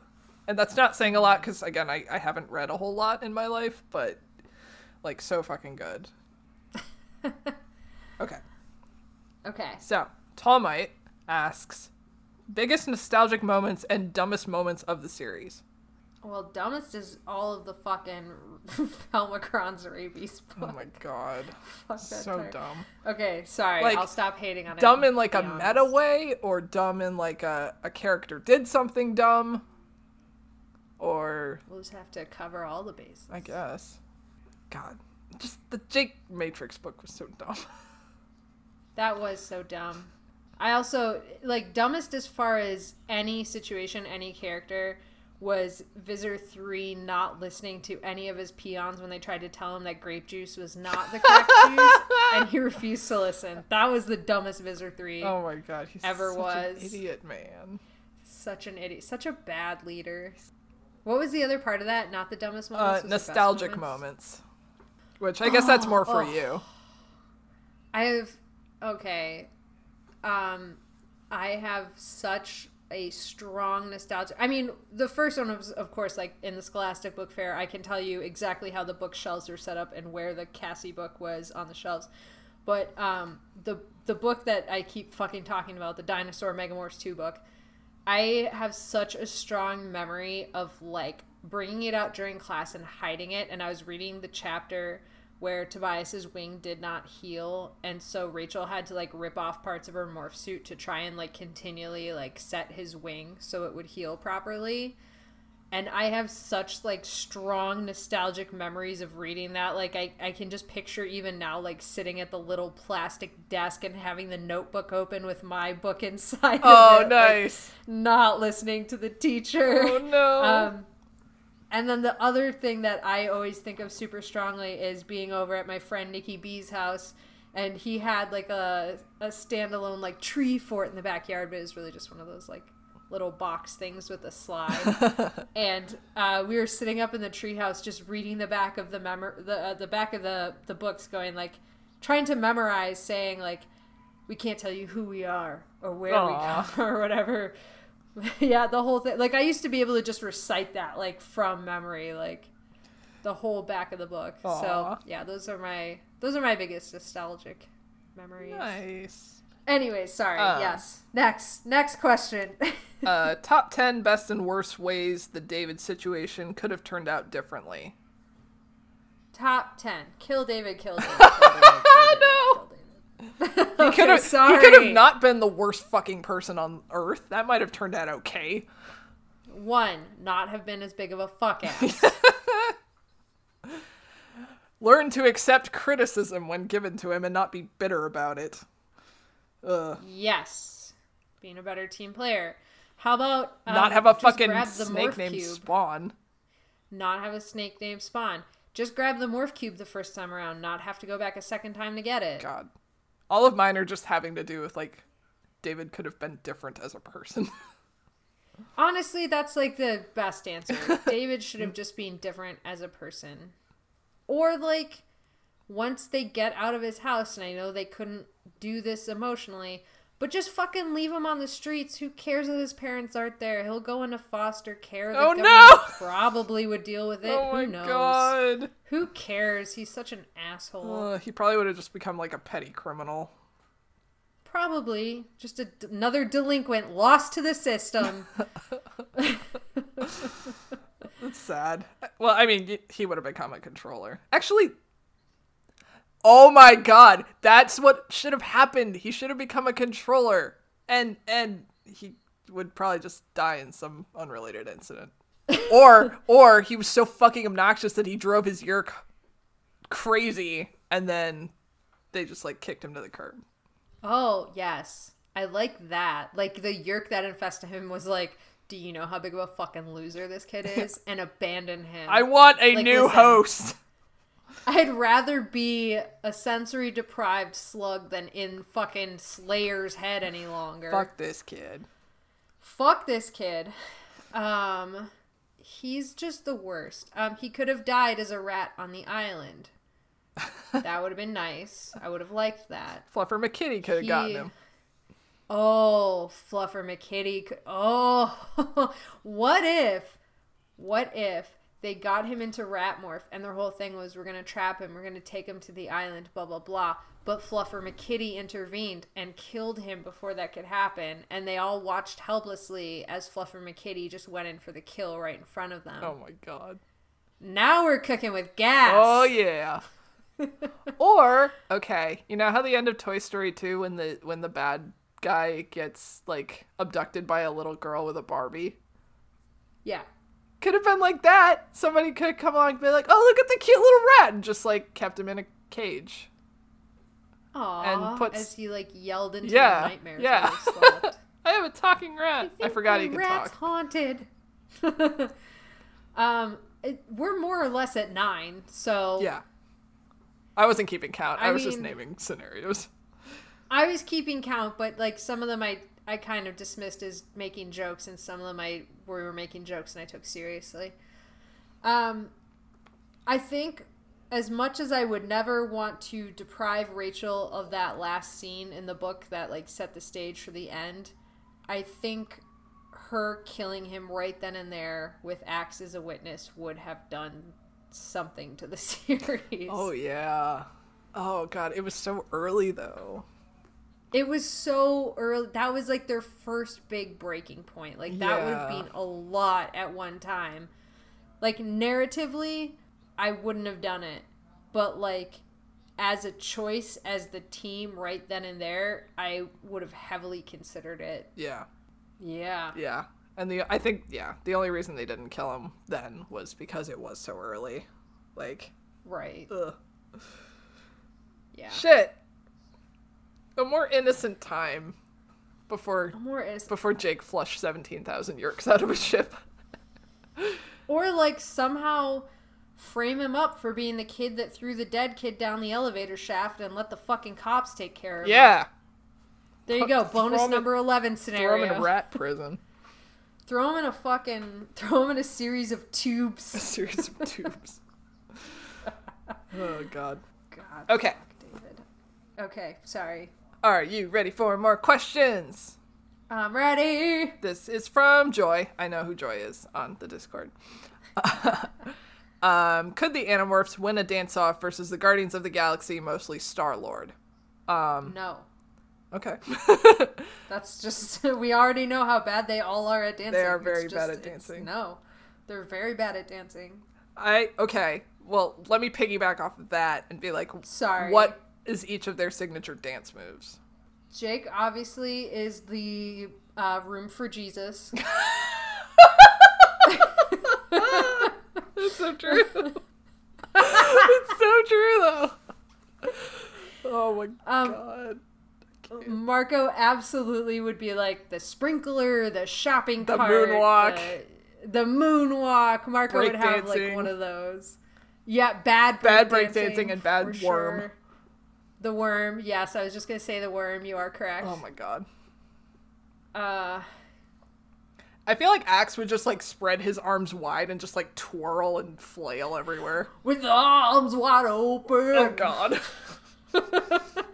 Sorry. Yes. Get your creed out of my podcast. Oh, shit. Yeah, no, you're right about Axe. He would definitely just be like, he would lose the thread. He'd, like, just have his arms out like, am I doing it now? Yes. I feel like Cassie would, because of her family. Let me spin this narrative for you about Cassie. Spin me a yarn. Her parents are, like, so uncool that I feel like they would all be doing, like, older dances together, and they wouldn't necessarily be bad at them, but it would be shit like the jitterbug and, like, shit from Footloose that they would do that they would, like, all think was cool, or, like, the dance from, like, Breakfast Club, and Cassie would be able to do those decently well. Oh, cute.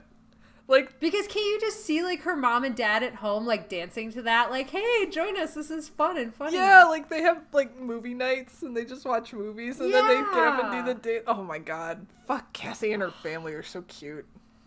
They are adorable. I love her family. Oh, I found Tobias's in this moment of silence. Okay.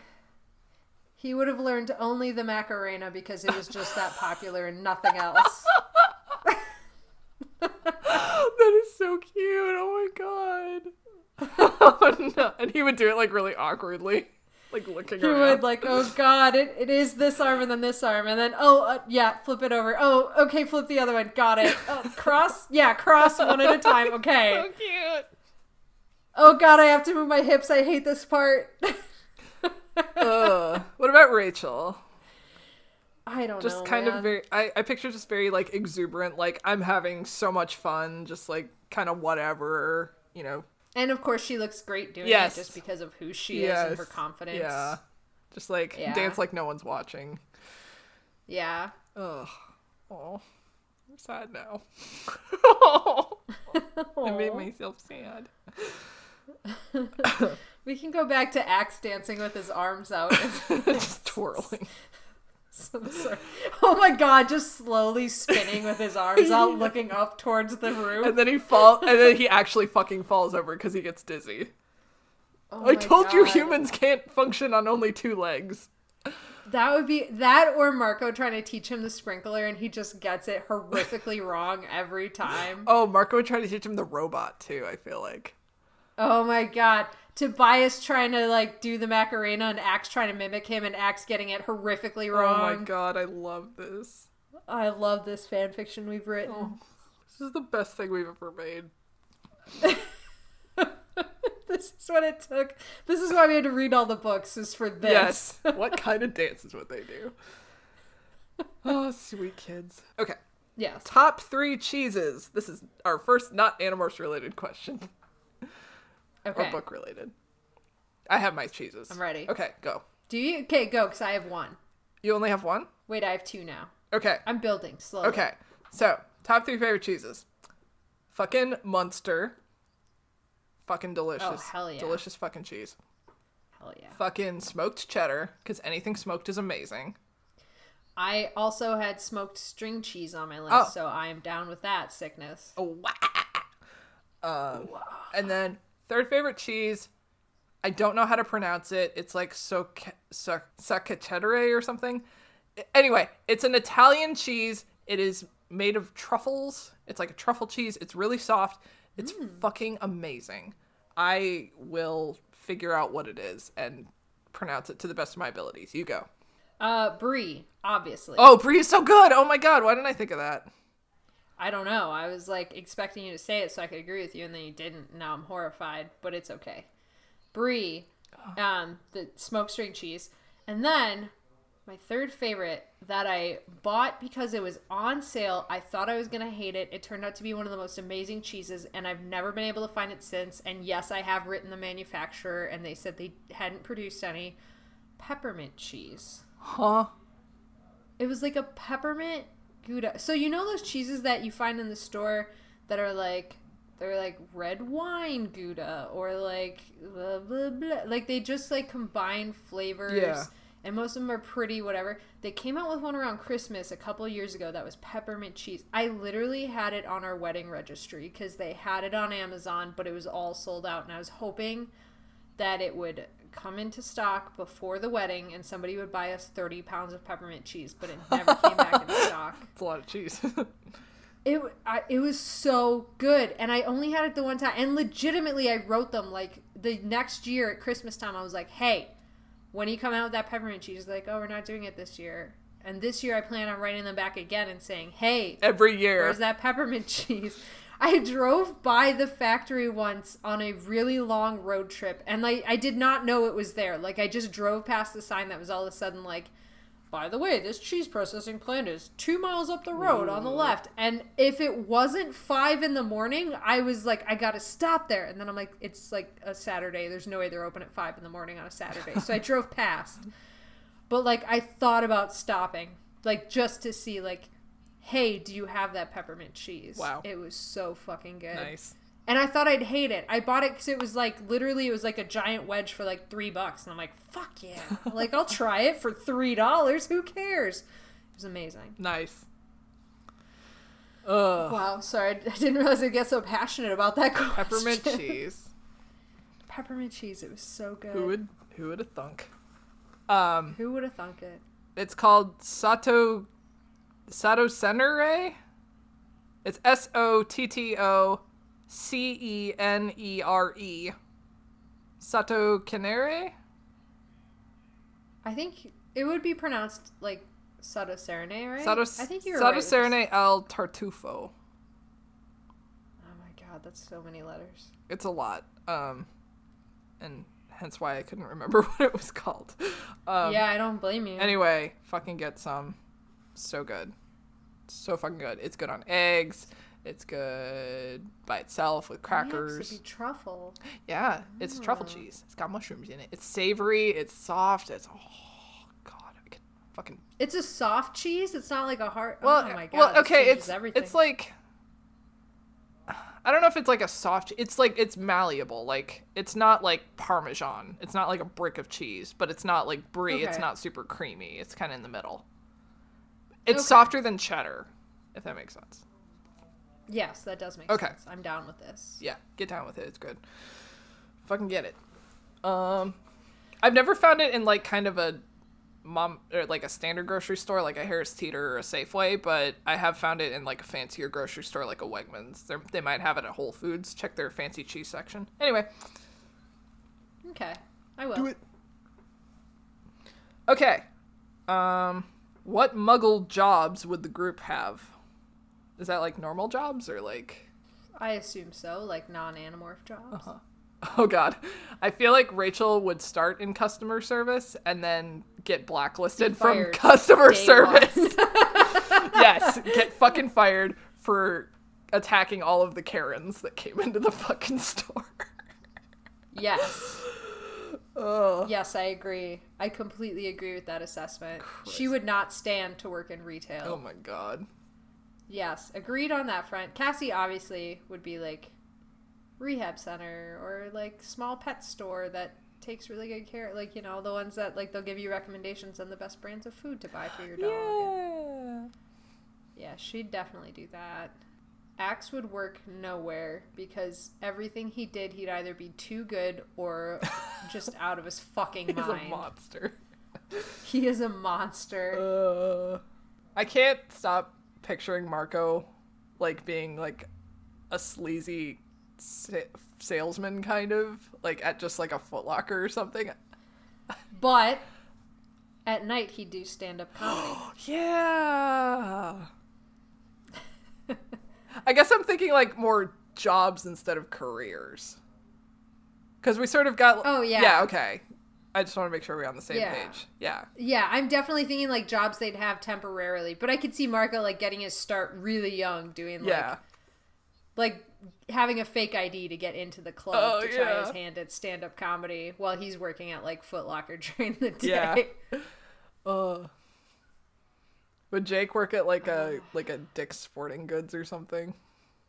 I feel like Jake wouldn't even go that hard. Like he'd work at like the movie theater or something. Oh yeah. Aw. Like he'd get a really pedestrian job. Aw. I'm just so happy thinking about them living like a normal life with no pain and agony. Oh my god, what if Axe worked at the Cheesecake Factory? Oh no! And he just ate all the cheesecakes. He'd be fired immediately.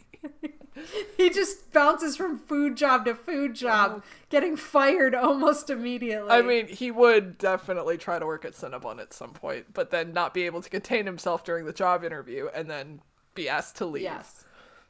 He would immediately get the job because of his passion for Cinnabon, but on his first shift, he would absolutely, during training, be fired. Fuck. I feel like Tobias would probably, okay, here's in my head, I've written another fanfiction, Okay. and it is, Tobias would also get a job working with Cassie because she would get him a job at the pet store that she's working at. Cute. And he would like the birds, maybe? Aw, he could take care of the birds, or maybe the mice way too intensely. Oh. Oh, no. That's scary.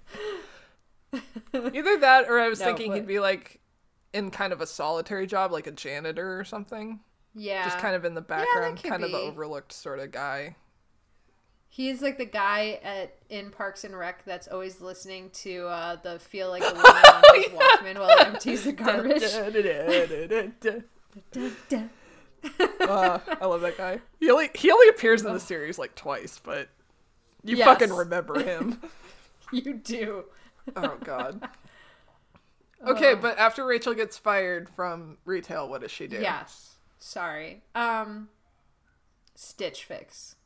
Yeah! She'd be so good at Stitch Fix! She would be so good at Stitch Fix. I guess we're really playing with the timelines, because for everybody else I picked Should I Imagine Them Doing in the 90s, and Rachel, I'm like, she could be a stylist at Stitch Fix. Yeah.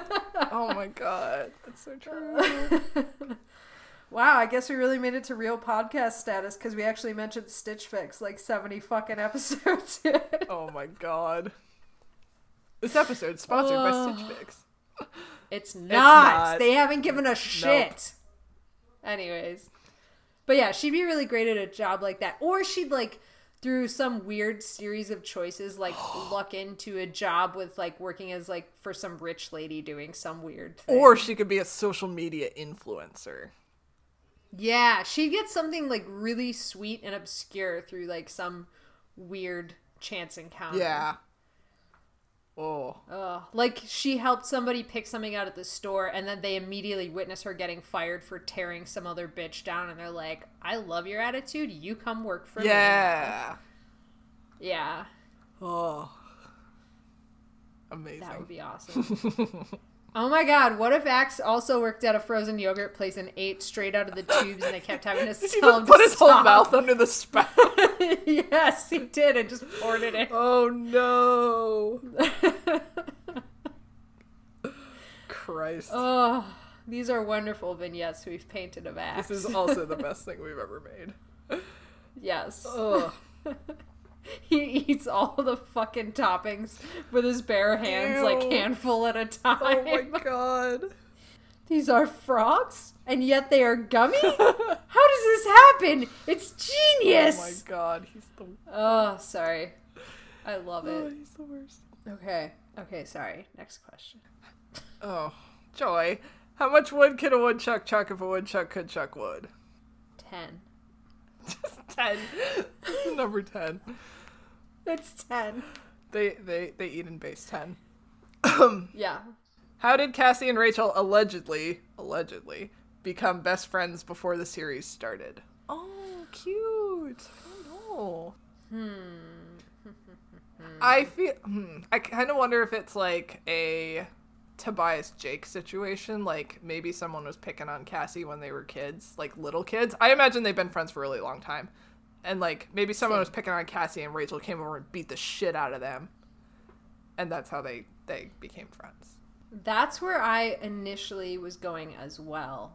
And then I thought, but what if it was something else? Okay. And what if that scenario was something like Rachel was the one that somebody was being mean to, and Cassie just came over and said like, oh, well, like, I'll play with you. And they just went off from that time. Oh, that's so cute. Right? That's adorable. Oh, I love them. I love them too. Why are they so cute together? I don't know. Oh, God. Love it. I just love the two of them so much, and I know I've expressed this so much, but like I just really wish we got more of them just being friends. Fucking too. Okay, shall we move on? Okay. Yeah, sorry. The Animorphs have time for a movie marathon. They each get to pick one time period appropriate movie. What do they choose? Oh my god. I want you to tell me. I want you to give me all of these. Oh no. Well, I feel like, oh god. I think Cassie would do like a feel-good animal movie, like Homeward Bound or some shit. And she would totally fucking cry. Because Cassie is me in this scenario. We are the same. Oh no. Did the Baywatch movie come out? I was just gonna say Marco would either do Baywatch movie, which I don't know if it did, or something with Schwarzenegger. Yes. Oh my god. Is that because of Boris though? No, he mentioned Schwarzenegger like 4 times in the Okay, book, true. all of his own accord. Schwarzenegger was definitely, like a household name in the 90s too. So. Yeah, and he mentions him like when they go to like the Mad Planet Oh yeah. opening, and there's a few more times. He mentions Schwarzenegger like Yeah. 3 or 4 times in the series. Jake would do like a sports movie. Do you think so? Maybe. Or like a war movie maybe? Or like an action movie. Oh, how far into the series are we talking? Because I feel like Jake at a certain point and beyond would absolutely pick a war movie, like a documentary on like Patton or something like that. Yeah. But anytime like before that, he would do like there's Mission Impossible like or something. Air Bud. Air Bud. I guess I was thinking more Something like with basketball. I almost said Space Jam, but that's wrong. Like, I don't know, one of those like fucking like The Rookie or Hoosiers or like exactly like a feel good sports Yeah, or, documentary like, fiction. Yeah. There's No Crying in Baseball or whatever. Some sort of like inspirational sports team movie. Little Giant, Sandlot. Would Tobias choose Jurassic Park? This is the hill I'm dying on. Oh no. Do you think Tobias would pick? He loved dinosaurs. He did. I'm kind of wondering if maybe he would pick like an animated movie. Because I feel like he's got like a little artistic sort of kid side. Very true. Oh, Land Before Time. There we go. It's dinosaurs and it's animated. Yeah. Yes. But would he be like, oh, this is too kiddish for my friends? Yeah, that's true. He could be embarrassed by it. What would Rachel do? I feel like she's not really into like chick flick movies. Yeah.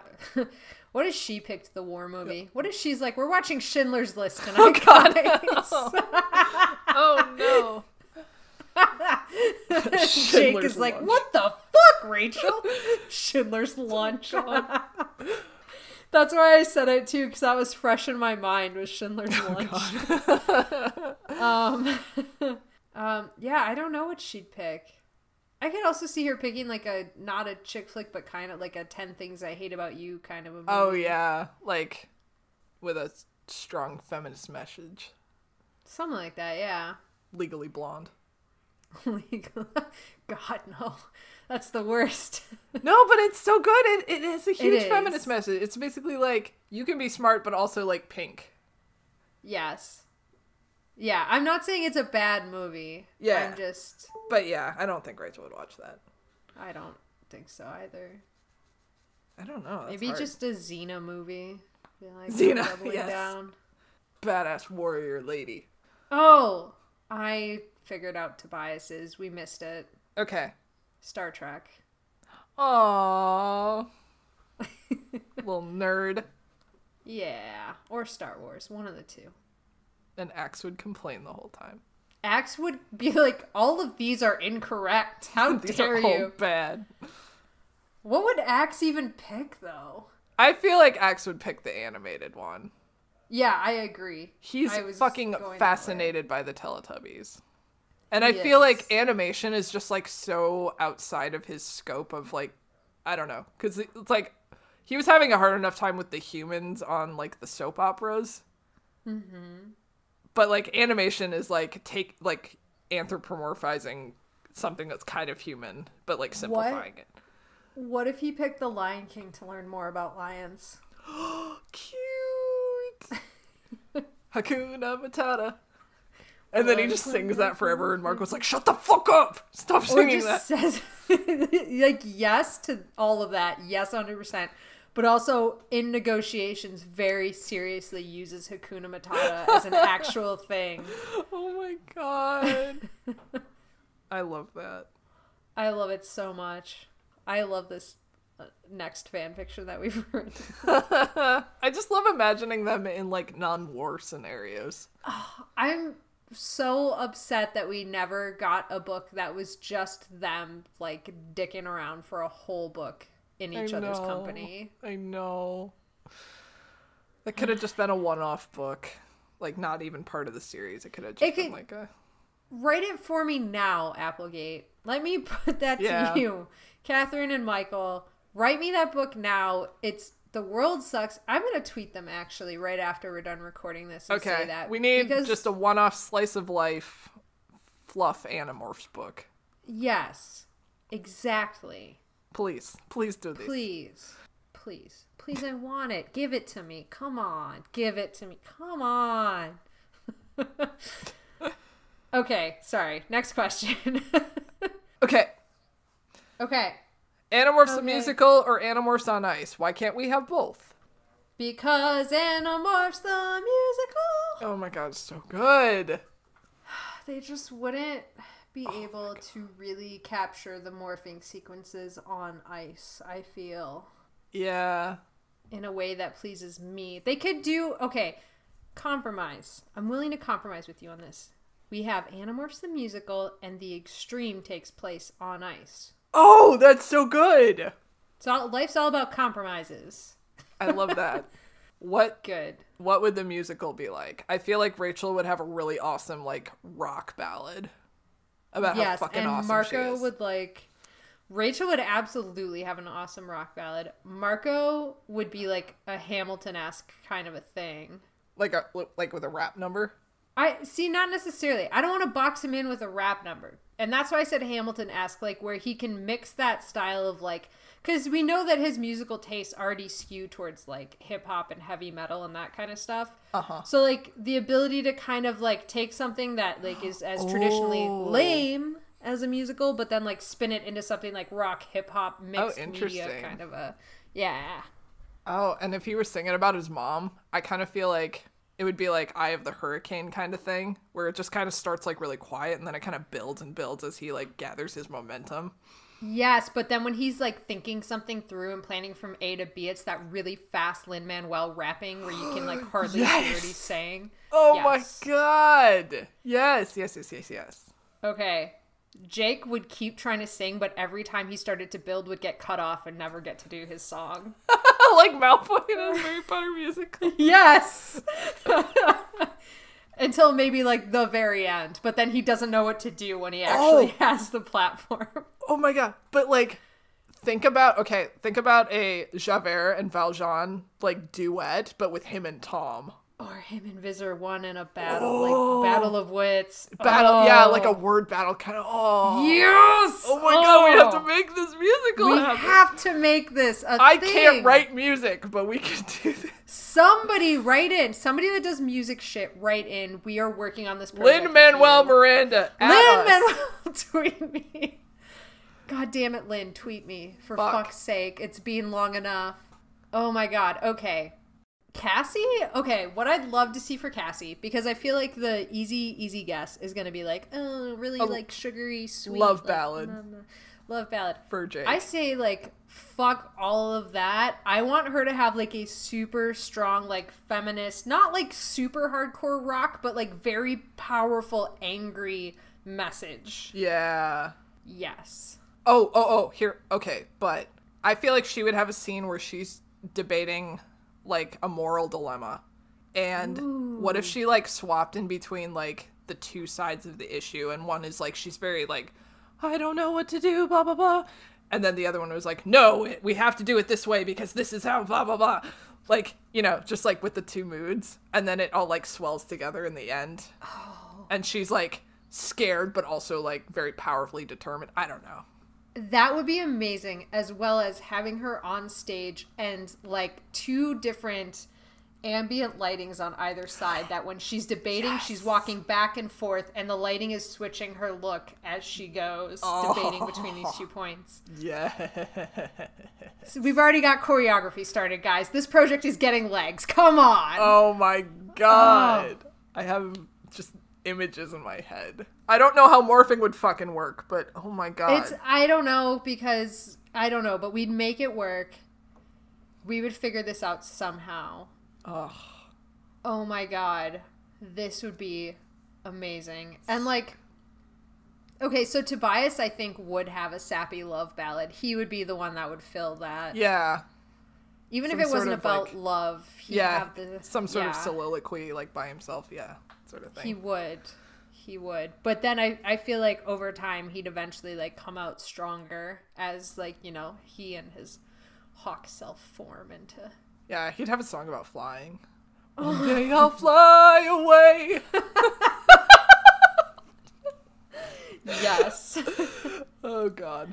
Oh, my God. That would be good. That would be so good. And that leaves Axe, and I'm not really sure. What about my terrible son, Axe? What about your terrible son, Axe? Because I feel like the easy way out of this is to say he'd do some techno thing, blah, blah, blah. And that's cheesy. I hate that idea. Okay, well, he brings the humor. Oh. So he could do kind of like I don't know. I feel like he could contribute a lot to, like, Marco and Tobias, especially, like, their songs. He would just have, like, funny moments in there.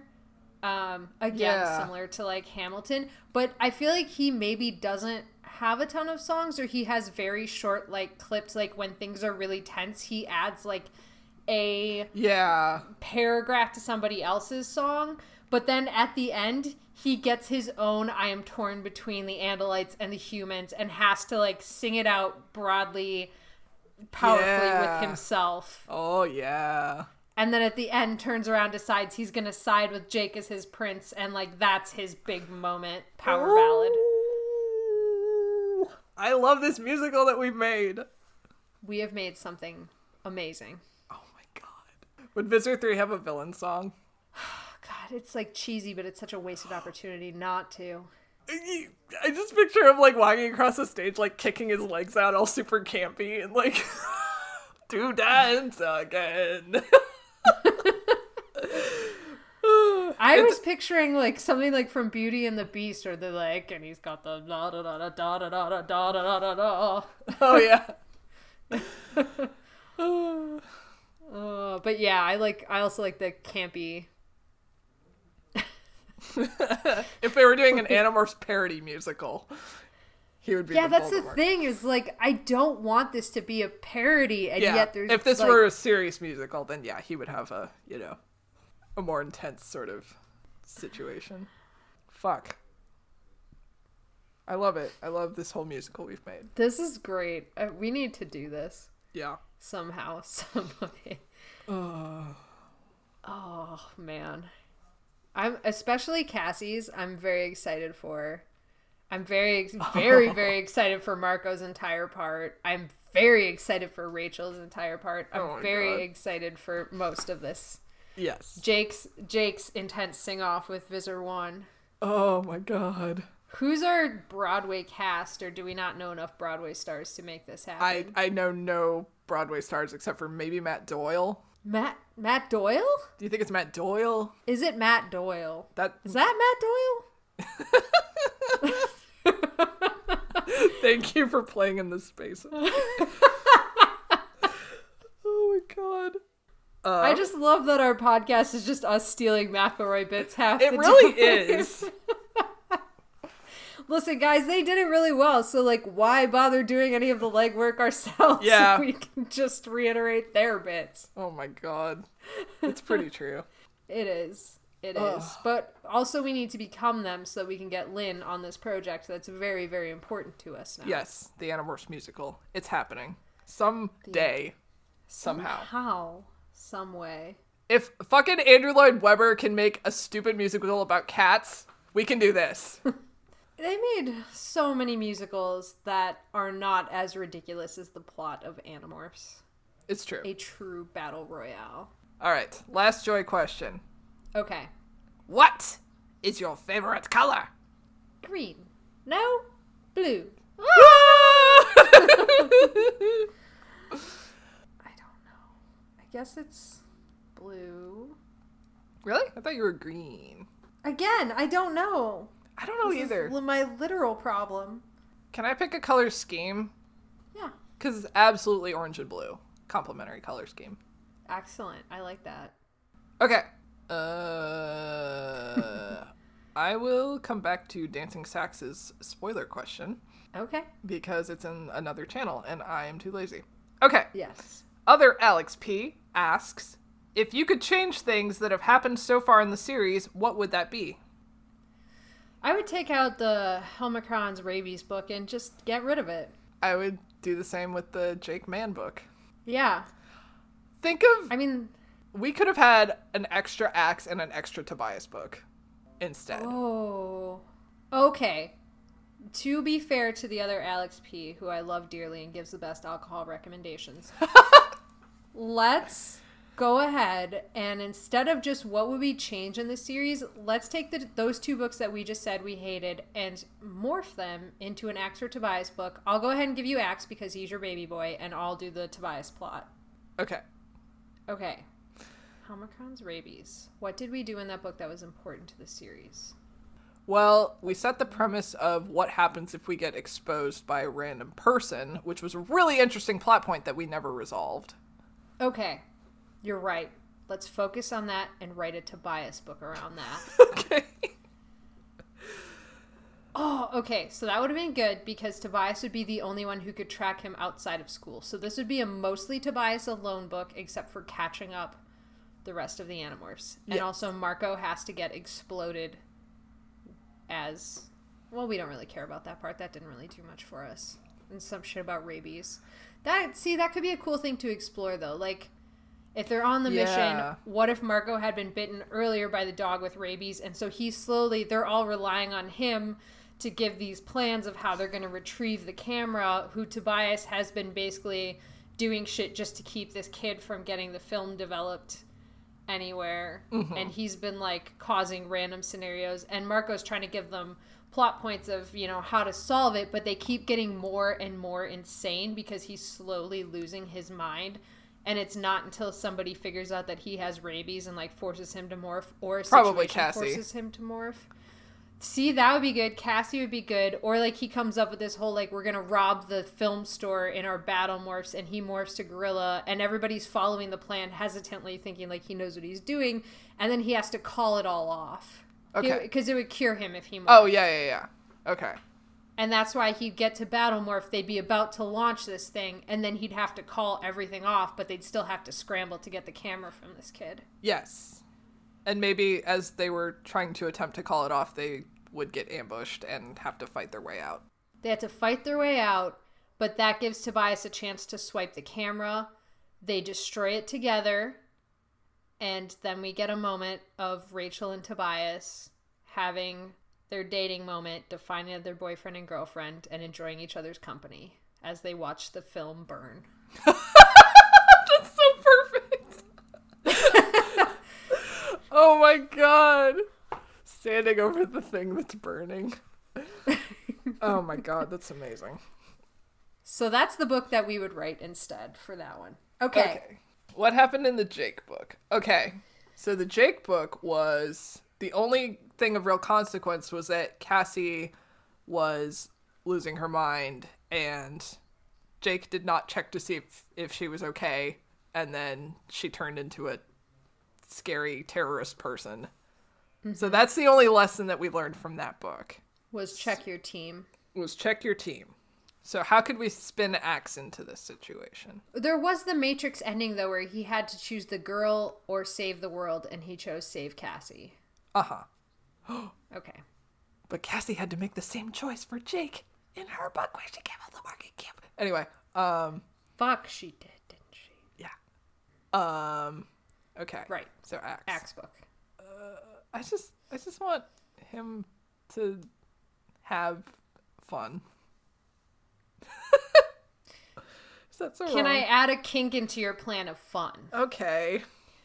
What if Axe is the one that discovers the children growing factories that the Yeerks had in that book that they mentioned for 2 minutes, and the mission was to free the children. Oh. And then we could bring in more of the whole, like, how could humans do this? Blah, blah, blah. Yes. Although it's the Yeerks dying for humans, But how? Yes. But we could. But then, yeah. Moral quandaries that Axe has to face for humanity. Something about humans doing terrible things that makes What if they do that and they actually, like, somehow had captured a young Andalite that they hadn't infested yet through, I don't know, and then he has to give the child to Giffinilin and Myrtle to raise. Oh my god, I love that! That doesn't, I think, work with the timeline at all. It does. It does. Giffinilin and Myrtle was 40, and then this is 41. Oh shit, that would have been perfect! Yeah! And Giffinilin would presumably still be alive as well. Right. And then Myrtle has somebody to keep him company after Giffinilin dies. And Axe would have to be the one that went to them and, like, then, like, said, I have this child and I need your help. And then he would have had to reconnect with... Oh! Alex, you did it! We did it! Oh my We did it together! I love that so much. Oh, that would have been so good. A little child. A little Andalite child who is an orphan. And then he gets 2 dads. He does get 2 dads, and they're the best dads. Oh my and he God. would have an Uncle Axe, and like, oh. Oh, fuck, I love this. Oh, and then that Andalite also would have been raised with this like idea of different families and realizing that people with disabilities are still just as much, they're just as capable and just as wonderful and complete beings. And then he would take that back to the Andalite homeworld and be the best Andalite. Oh my god, I love this fictional Andalite we've made. I love this child that we've made. Oh. Oh my god. Like the Andalite Jesus. He'll bring the teachings back to the people. He would. Oh, okay. I love that. That was great. I love these books that we've created. I love how we're just taking, like, people's questions and just making them our own thing. Well, like, I Like, felt barely bad answering because them. it's like, well, I feel like, I mean, Alex asked us, like, a really, like, good question, which was, like, what's a big thing that we would change about the books? And we were both just like, oh, just remove that. And I feel like that's not, like, good enough. Like, Yeah, it's only taking away, it's not adding anything. yeah. So, like, I want to contribute. And, like, We I have to know yes Alex and. P. I don't want to, like, disappoint him with shitty answers. Oh, God. I don't know. Well, he has another one for us, and that's... Okay. If you had a megamorph, what would be the focus? Oh, I think we've talked about this. Oh? Because we've talked about doing a Pemalite one, right? Oh, yeah. I that would would be I would good. fucking love a Pemalite one. The Pemalite or Taxon for sure would be. I But mean, Pemalite first. yeah, because we got a little bit of the Taxons in Andalite Chronicles. Right. Right. But, oh my god. Yeah, Pemalite, I feel, was the only, like, really prominent race that we didn't really explore. Mm-hmm. And you could have gotten, Yeah. like, really horrible and graphic with the whole, like, howlers coming in and killing everybody. Yeah. And then the And end it would could have be, been, like- like, handing the shit off to the Chi. Oh, and you follow, like, the last Pemalite, and this is, like, his Yeah. dying, like... Oh, it would have been, like, echoes of Elfangor's, like, logging off in the... Uh-huh. Oh, that would have been amazing. Ugh. Especially coming from such, like, a joyful and happy place of them in the universe and, like, Yeah. all, like, their insanely cool society, and then... Oh, Yeah, like, you come from this idealized world, your world is completely destroyed, and how does that affect you moving forward? Like, are you still happy, or are you just, like, ridden with this, like, oppressive memory, you know?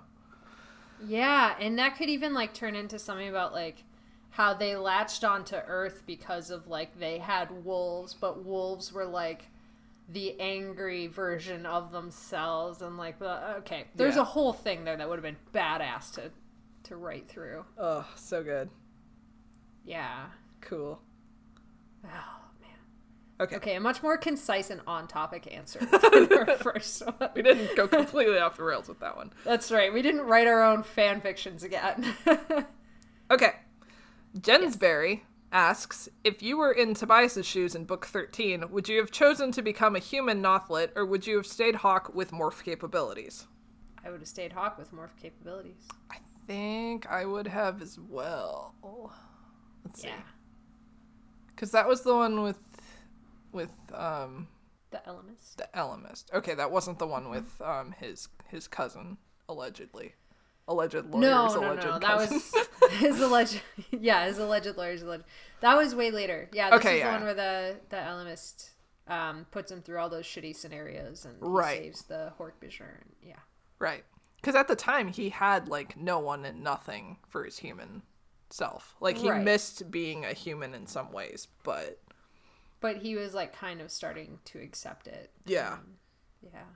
Yeah. Yeah.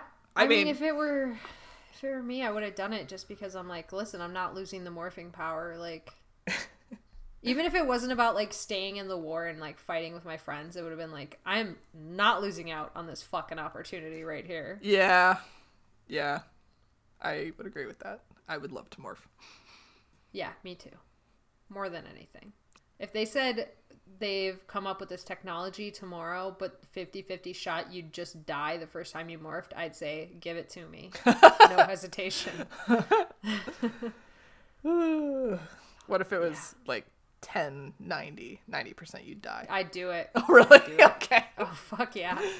Are you kidding me? Like, what do I have to live for? Oh, no. You have a horse now.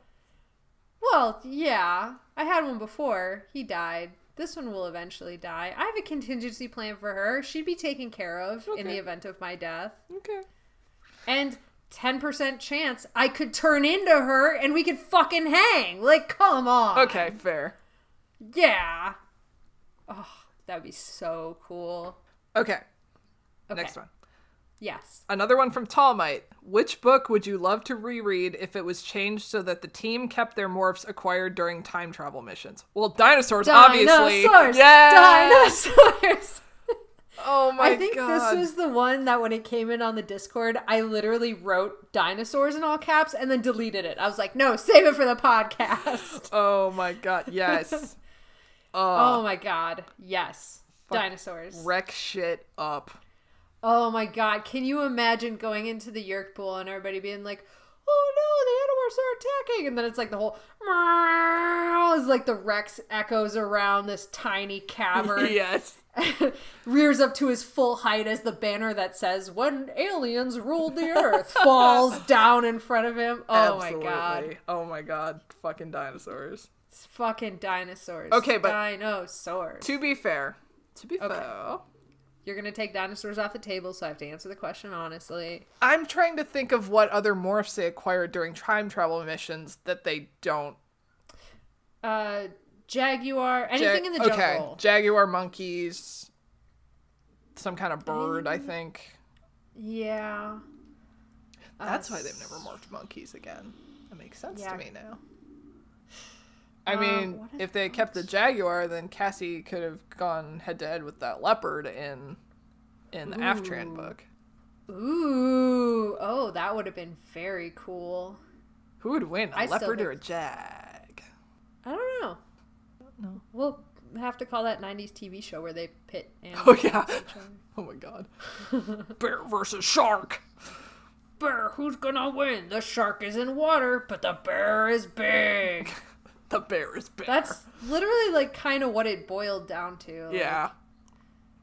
Here's a shitty 3D animation of them fighting. Yeah, but also let us build a, like, $20,000 hydraulic rig of a shark biting thing so we can chomp them and see. Like, oh my god. It was like Mythbusters without any of the actual science or learning. Yeah, anyways, it's gonna be dinosaurs, but if I had to pick one from the Jungle Book, it would have to be the jaguar, right? Yeah. Your alternate is monkeys. Yeah, fuck monkeys. Monkeys Definitely not monkeys. I hate monkeys. Were there any other time travel missions except for the third Megamorphs? But I don't think they acquired anything except for maybe like a horse. Yeah, I don't know. I don't think they did. Okay. Well, dinosaurs. Dinosaurs, for sure, dinosaurs. Okay, and the last question that we have is from Dancing Saxes, and I realized I said Dancing Axes before, and that's wrong. It's Dancing Saxes. Is it? I always read it Dancing Axes. I do too, but there's definitely another S, so I assume saxophone? I don't know. Ah, it turns out, we found out after all these books, I truly am dyslexic. I am too. Anyways. It's all good. Okay. Dancing Saxes asks, why do you think Rachel had to be the one who died? And who would you pick to take her spot? How would this change affect the team? This is something I've always wanted to ask Applegate, and I missed my opportunity. No! Oh, no. The only one I can think of is Jake. I was just playing with all the scenarios in my head, and I think I'm landing on Jake as well, but I wanted to, like, run through it. Because Marco would just be, like, losing all of your tactics, and... Yeah. it would have been horrible, but like I feel like that would have morphed into a very like kind of the mediocre ending where everybody's like, well, he would have liked us to really have fun at his funeral. Yeah, and I we hate have that. we have to laugh. We have to Exactly. look at the bad and just laugh at. Like, yeah, no, So not Marco, not Marco. not Tobias. Like that's. Although now that I'm thinking about it, that might be another candidate because it would be so heartbreaking when he had gone from trying to kill himself in book 3 to learning to accept himself and wanting to live and then being the one to die. Yeah. And where seeing Rachel's reaction to that that's like so easy to inverse because we saw it from the other perspective. Like it would be so easy to see that opposite ways and like how horrifying that would have been the other way. Oh. Okay.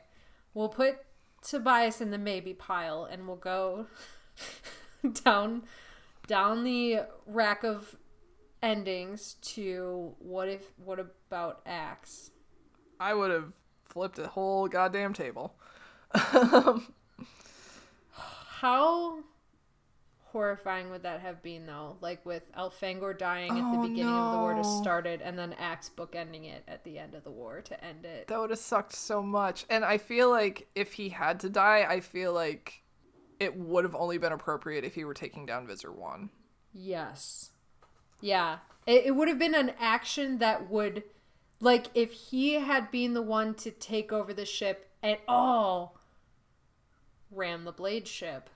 He takes the pool ship, rams the blade ship, ends up dying in the battle, but also taking out Tom and Visser 1. Like, he effectively ended the war with his sacrifice. That would have been a crazy bookend. That would have narratively been very, very cool. Yeah. Okay. Put that one in the maybe pile. Oh, no. Let's go to Cassie. I mean, I don't know. Like, Cassie has shown in the past that she could be very self-sacrificing when she needs to. Mm-hmm. I think there would have been, like, meta implications about, like, killing your only black character. Oh, yeah, I didn't even consider that. But yeah, I don't know. Okay, here's what I was considering with Cassie. She's in the no pile, but this is how watching Jake's journey after that. I was thinking about this because the first perspective we cut to after Rachel dies is Jake. So if Cassie had have died right on the heels of the marriage proposal and then Jake spinning into that whole depression, that would have like, I feel like that just would have been amplified so much. Oh, it's so brutal. Yeah, that would have been brutal. But that Cassie's a definite no. Because of other implications. But that would have been a really brutal story to tell. I think it would have been, everybody would have thought Marco was the leader then, because Marco would have had to immediately step up and it would be him and Axe at the forefront. Mm-hmm. And like Jake would have been in Tobias's shoes where he's mourning forever. Yeah. And then maybe Rachel and Tobias kind of slot right into that Jake Cassie where they somehow drift apart because of war ending. Oh, I hate that. Things that destroy them. Yeah. That would be a really easy mix-up, I think, for the plot lines of each character to just... Yeah. So it's like same ending, just like mixing and matching who played what role. Well, okay, but like, here's the other thing about Cassie is that she is like the moral figurehead. Like, she's the one who, you know, until she gave up the morphing cube was like, we cannot, like, become this, like, bad thing. Sorry, I'm losing articulation a little bit, but like... she's like the heart of this Captain Planet team. So like what happens when you lose theoretically one of the most like wholesome and pure members of your team for the cause? Like what does that say? You know what? Yeah. Well, that and the whole, like what Jake mentions is that the free Hork-Bajir and the free Taxons are part of our victory. So it's like all of that advantage that they got and all of the good they did would have just been erased, and that's super unacceptable. Like saving the rainforest, saving, you know, having the Yellowstone, saving the other species, providing a Yeah. sanctuary for these guys. Like, Yeah. all of that good would have been erased, and it would have been like the end of the war is for absolutely nothing at that point. I mean, not nothing, but like, you know what I mean. Cassie definitely had work to do after the war.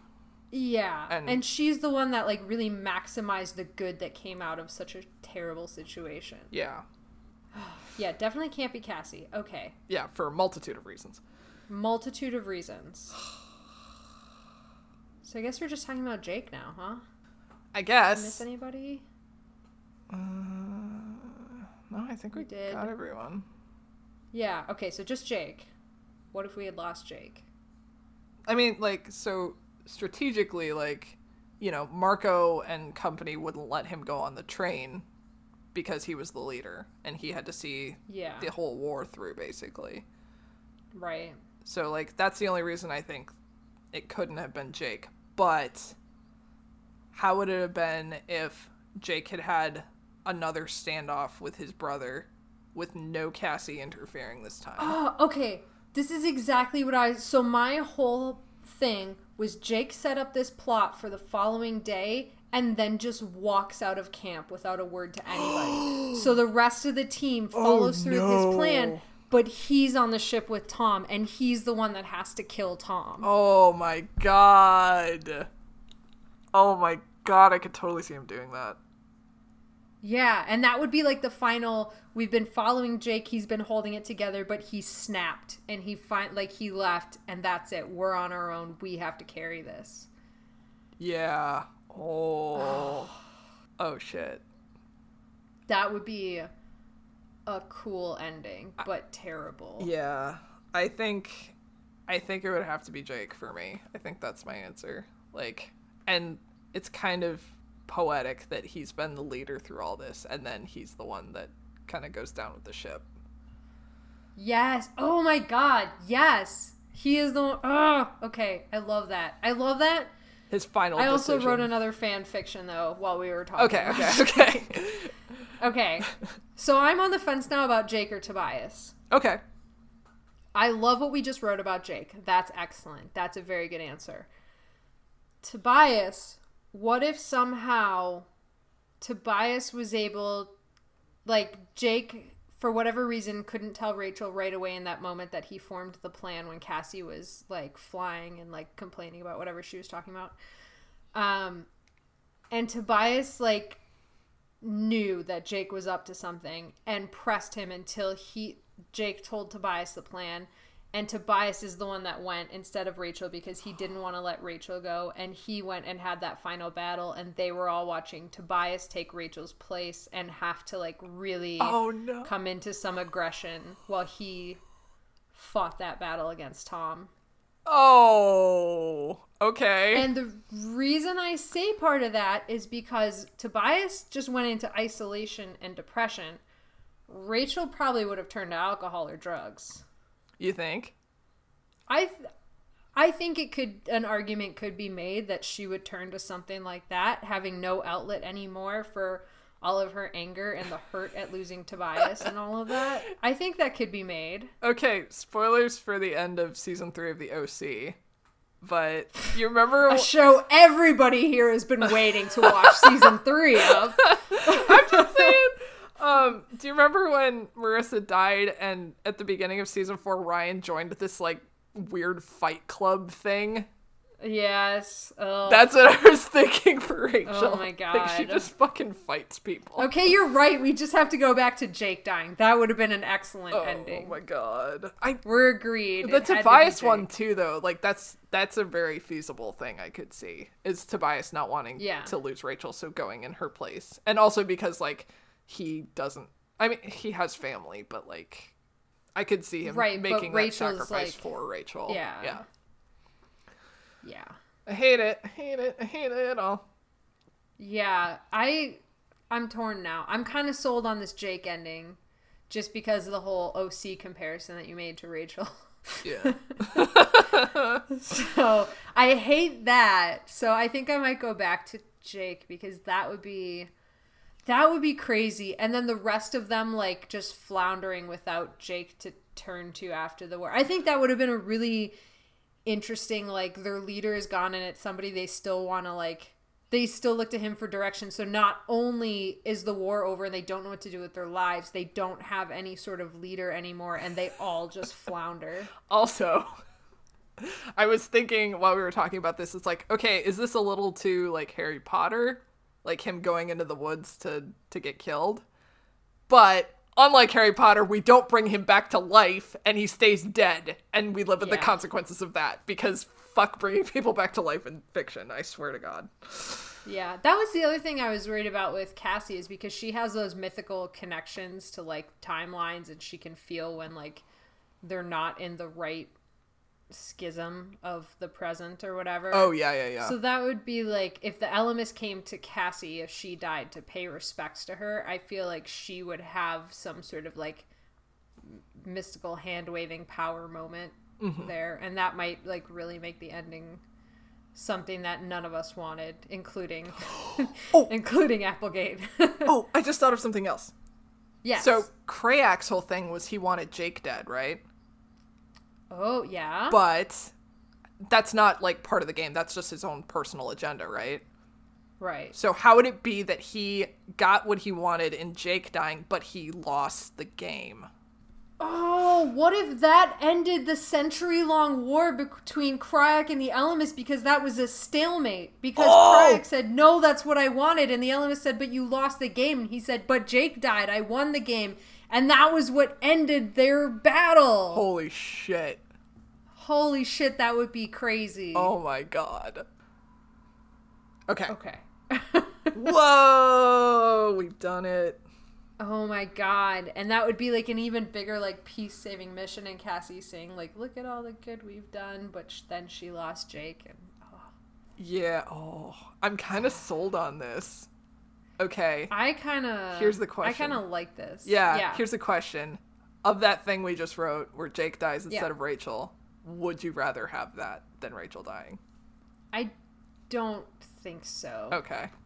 Just because I mean, I think I'll have to sit with it for a while and like really think about it. But the way that they wrote it and the way that everybody fell apart, I do feel like we wouldn't feel that consequences of a war story the way that we do if that's the way it was written. Because like, yeah, Cassie lost Jake, but like, well, I guess, I mean, Rachel and Tobias could still drift apart, and like Cassie and Marco could still have their thing. Like maybe we could. Yeah. But I don't know. I love all of the reasons why the end is the way it is. So it would be hard for me to change it. But that Jake one is a really strong contender, and I will consider that for a while longer. And then you get Rachel back. Your favorite girl. Right, I do. Not that, like, we want Jake to die or anything. No, we don't. But, like, I'm not one of the people that says, like, oh, there's no way Rachel could have come back after the war, blah, blah, blah. And it's like, well, she would be changed forever, but it's not like she was lost as a person. And I want for her to get the chance to prove the people that say that wrong. Yeah. Oh, yeah. Oh. That's a really good point. Well, what a good note to end on. That was a fucking epic question. Yeah. Holy shit. That's all we got, I think. Unless we got some emails. But no, we did not. Okay. Well, shit. I didn't ask on Reddit. Well, that was super fun. That was a lot of fun. It was really fun, actually, for me, just in a really narcissistic and personal way, to come into this with absolutely no notes or anything that I needed. So. Yeah. Like, I kind of glanced over the questions, like, a little bit before we recorded, but I didn't really have anything prepared, so I think we did pretty good. Yeah, that was a lot of fun. I like that. Thank you, everybody who wrote in questions. Yeah, oh my God. You guys have been so awesome through this whole podcast and hanging out with us. And yeah, for sure. And like, I some of you I'm not totally sure I've interacted with you in different ways before, but like it's been so awesome to get friends through this. Like, yeah. It's just been really cool. So everybody who's like written in, talked to me over email or Facebook or whatever, talked to both of us on Facebook or on Reddit, Twitter, whatever. Thank you guys for writing in. And if I don't know all your usernames, sometimes it does take me a while to figure out what they are across platforms, and I'm sorry for that. But yeah, you guys are freaking awesome. Yes, agreed. Yeah. And next time, we're going to do episode 1 again. We're going to do episode 1 again. Yay! And then we'll talk about the TV show. I'm so excited. I'm excited too. I can't believe this is over, though. I'm like, the book series. I just still can't believe. I can't believe it either. And I'm looking at like my calendar, and I still have like all our recording times and everything, and I'm like, oh my god, but we're like not talking about books. This is so weird. Yeah. But we will talk about the books one more time. One more time. We don't stop. Oh, shit. Okay. Fuck. All right. Well, if you had more thoughts or questions that you want us to answer on a personal basis, or private questions that you don't want us to read out loud on the podcast, you can send those to us at anonymousanimorphs@gmail.com. You can find us on Facebook at Animorphs Anonymous, or our super secret, super awesome Facebook group, the Andalite Bandalites, facebook.com/group/Animorphs Anonymous. You can tweet at us at AnimorphsAnon. You can Instagram us at Animorphs Anonymous. And I think that's all. Well, you can find me on Reddit. I post the episodes on Reddit. So if you know how to use that platform, feel free to send me a message there. I respond all the time. So, if you want to send us a question to us and to all the other people that we interact with, you can join our Discord server. There's a link to that in our Andalite Bandalites group, or you can just email us and we'll hook you up with the link. And then if you want to listen to our podcast anywhere else, you can do that anywhere else. We are on all the podcast sites ever. There are so many of the podcast sites. Oh my god, there's so many. If you're sick of fucking audio media and you think I would really love some visual media, Casey, where can I find that? Well, for instance, I have a webcomic that I write and draw, and it's called B-Side You, and it's about music and romance. And you can go look at that at bsideyoucomic.com. It updates on Wednesdays. Chapter 3 is happening. Stuff is gonna do things. That's the most spoiler-free summary I've ever heard. Things occur in this comic that I make. There is a beginning, there's a middle, there's an end, there's a climax, there is dialogue. It's basically the gamut of everything you can have in a comic. There's some characters, some conversations, some feelings, and eventually there will be smooches, hopefully. Aww. Yay. Alright, so now you've gotten to the end of reading Casey's comic and you thought, that was some good visual media. I'd like to go back to audio media. Well, good news. I can help you out, because sometimes I'm on another podcast and I'm not really knowledgeable or a host at all, but my friends are very accommodating to me and let me say things.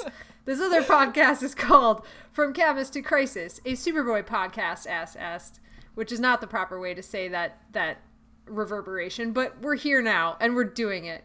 But yeah, From Chemist to Crisis, a Superboy podcast, and it's about Superboy. It's a 90s comic book. There's the most awesome exotic dancer of all time, who's a superhero. It's great. I know nothing about Superboy. Please come and listen to it. Drew does cool things with my voice. It's awesome. Ooh. Sexy. Yeah. He makes it... No, not sexy. He makes it angry. I was the triumvirate. I judged Superman for his powers. Ooh. You can hear me doing some shitty voice acting, because my voice doesn't do that many things, but it is fun. Oh, God. Yeah. Asked and answered, I guess. We did it. We did it. We answered some questions. I'm gonna go eat some fucking food. I'm gonna just go to bed. Fuck it. You had your ice cream, now it's bedtime. I had my ice cream. My stomach hurts. I'm gonna go to bed now. Oh, no. Okay. Thanks again, and we'll see you next time. And stay cool, because it's hot out there. This is what we've been relegated to, is talking about the weather. All right, that's how you know it's time. Goodbye, everybody. Thank you for your questions. Thank you for talking to us all of this time. We love you all. Bye. Good day. Bye.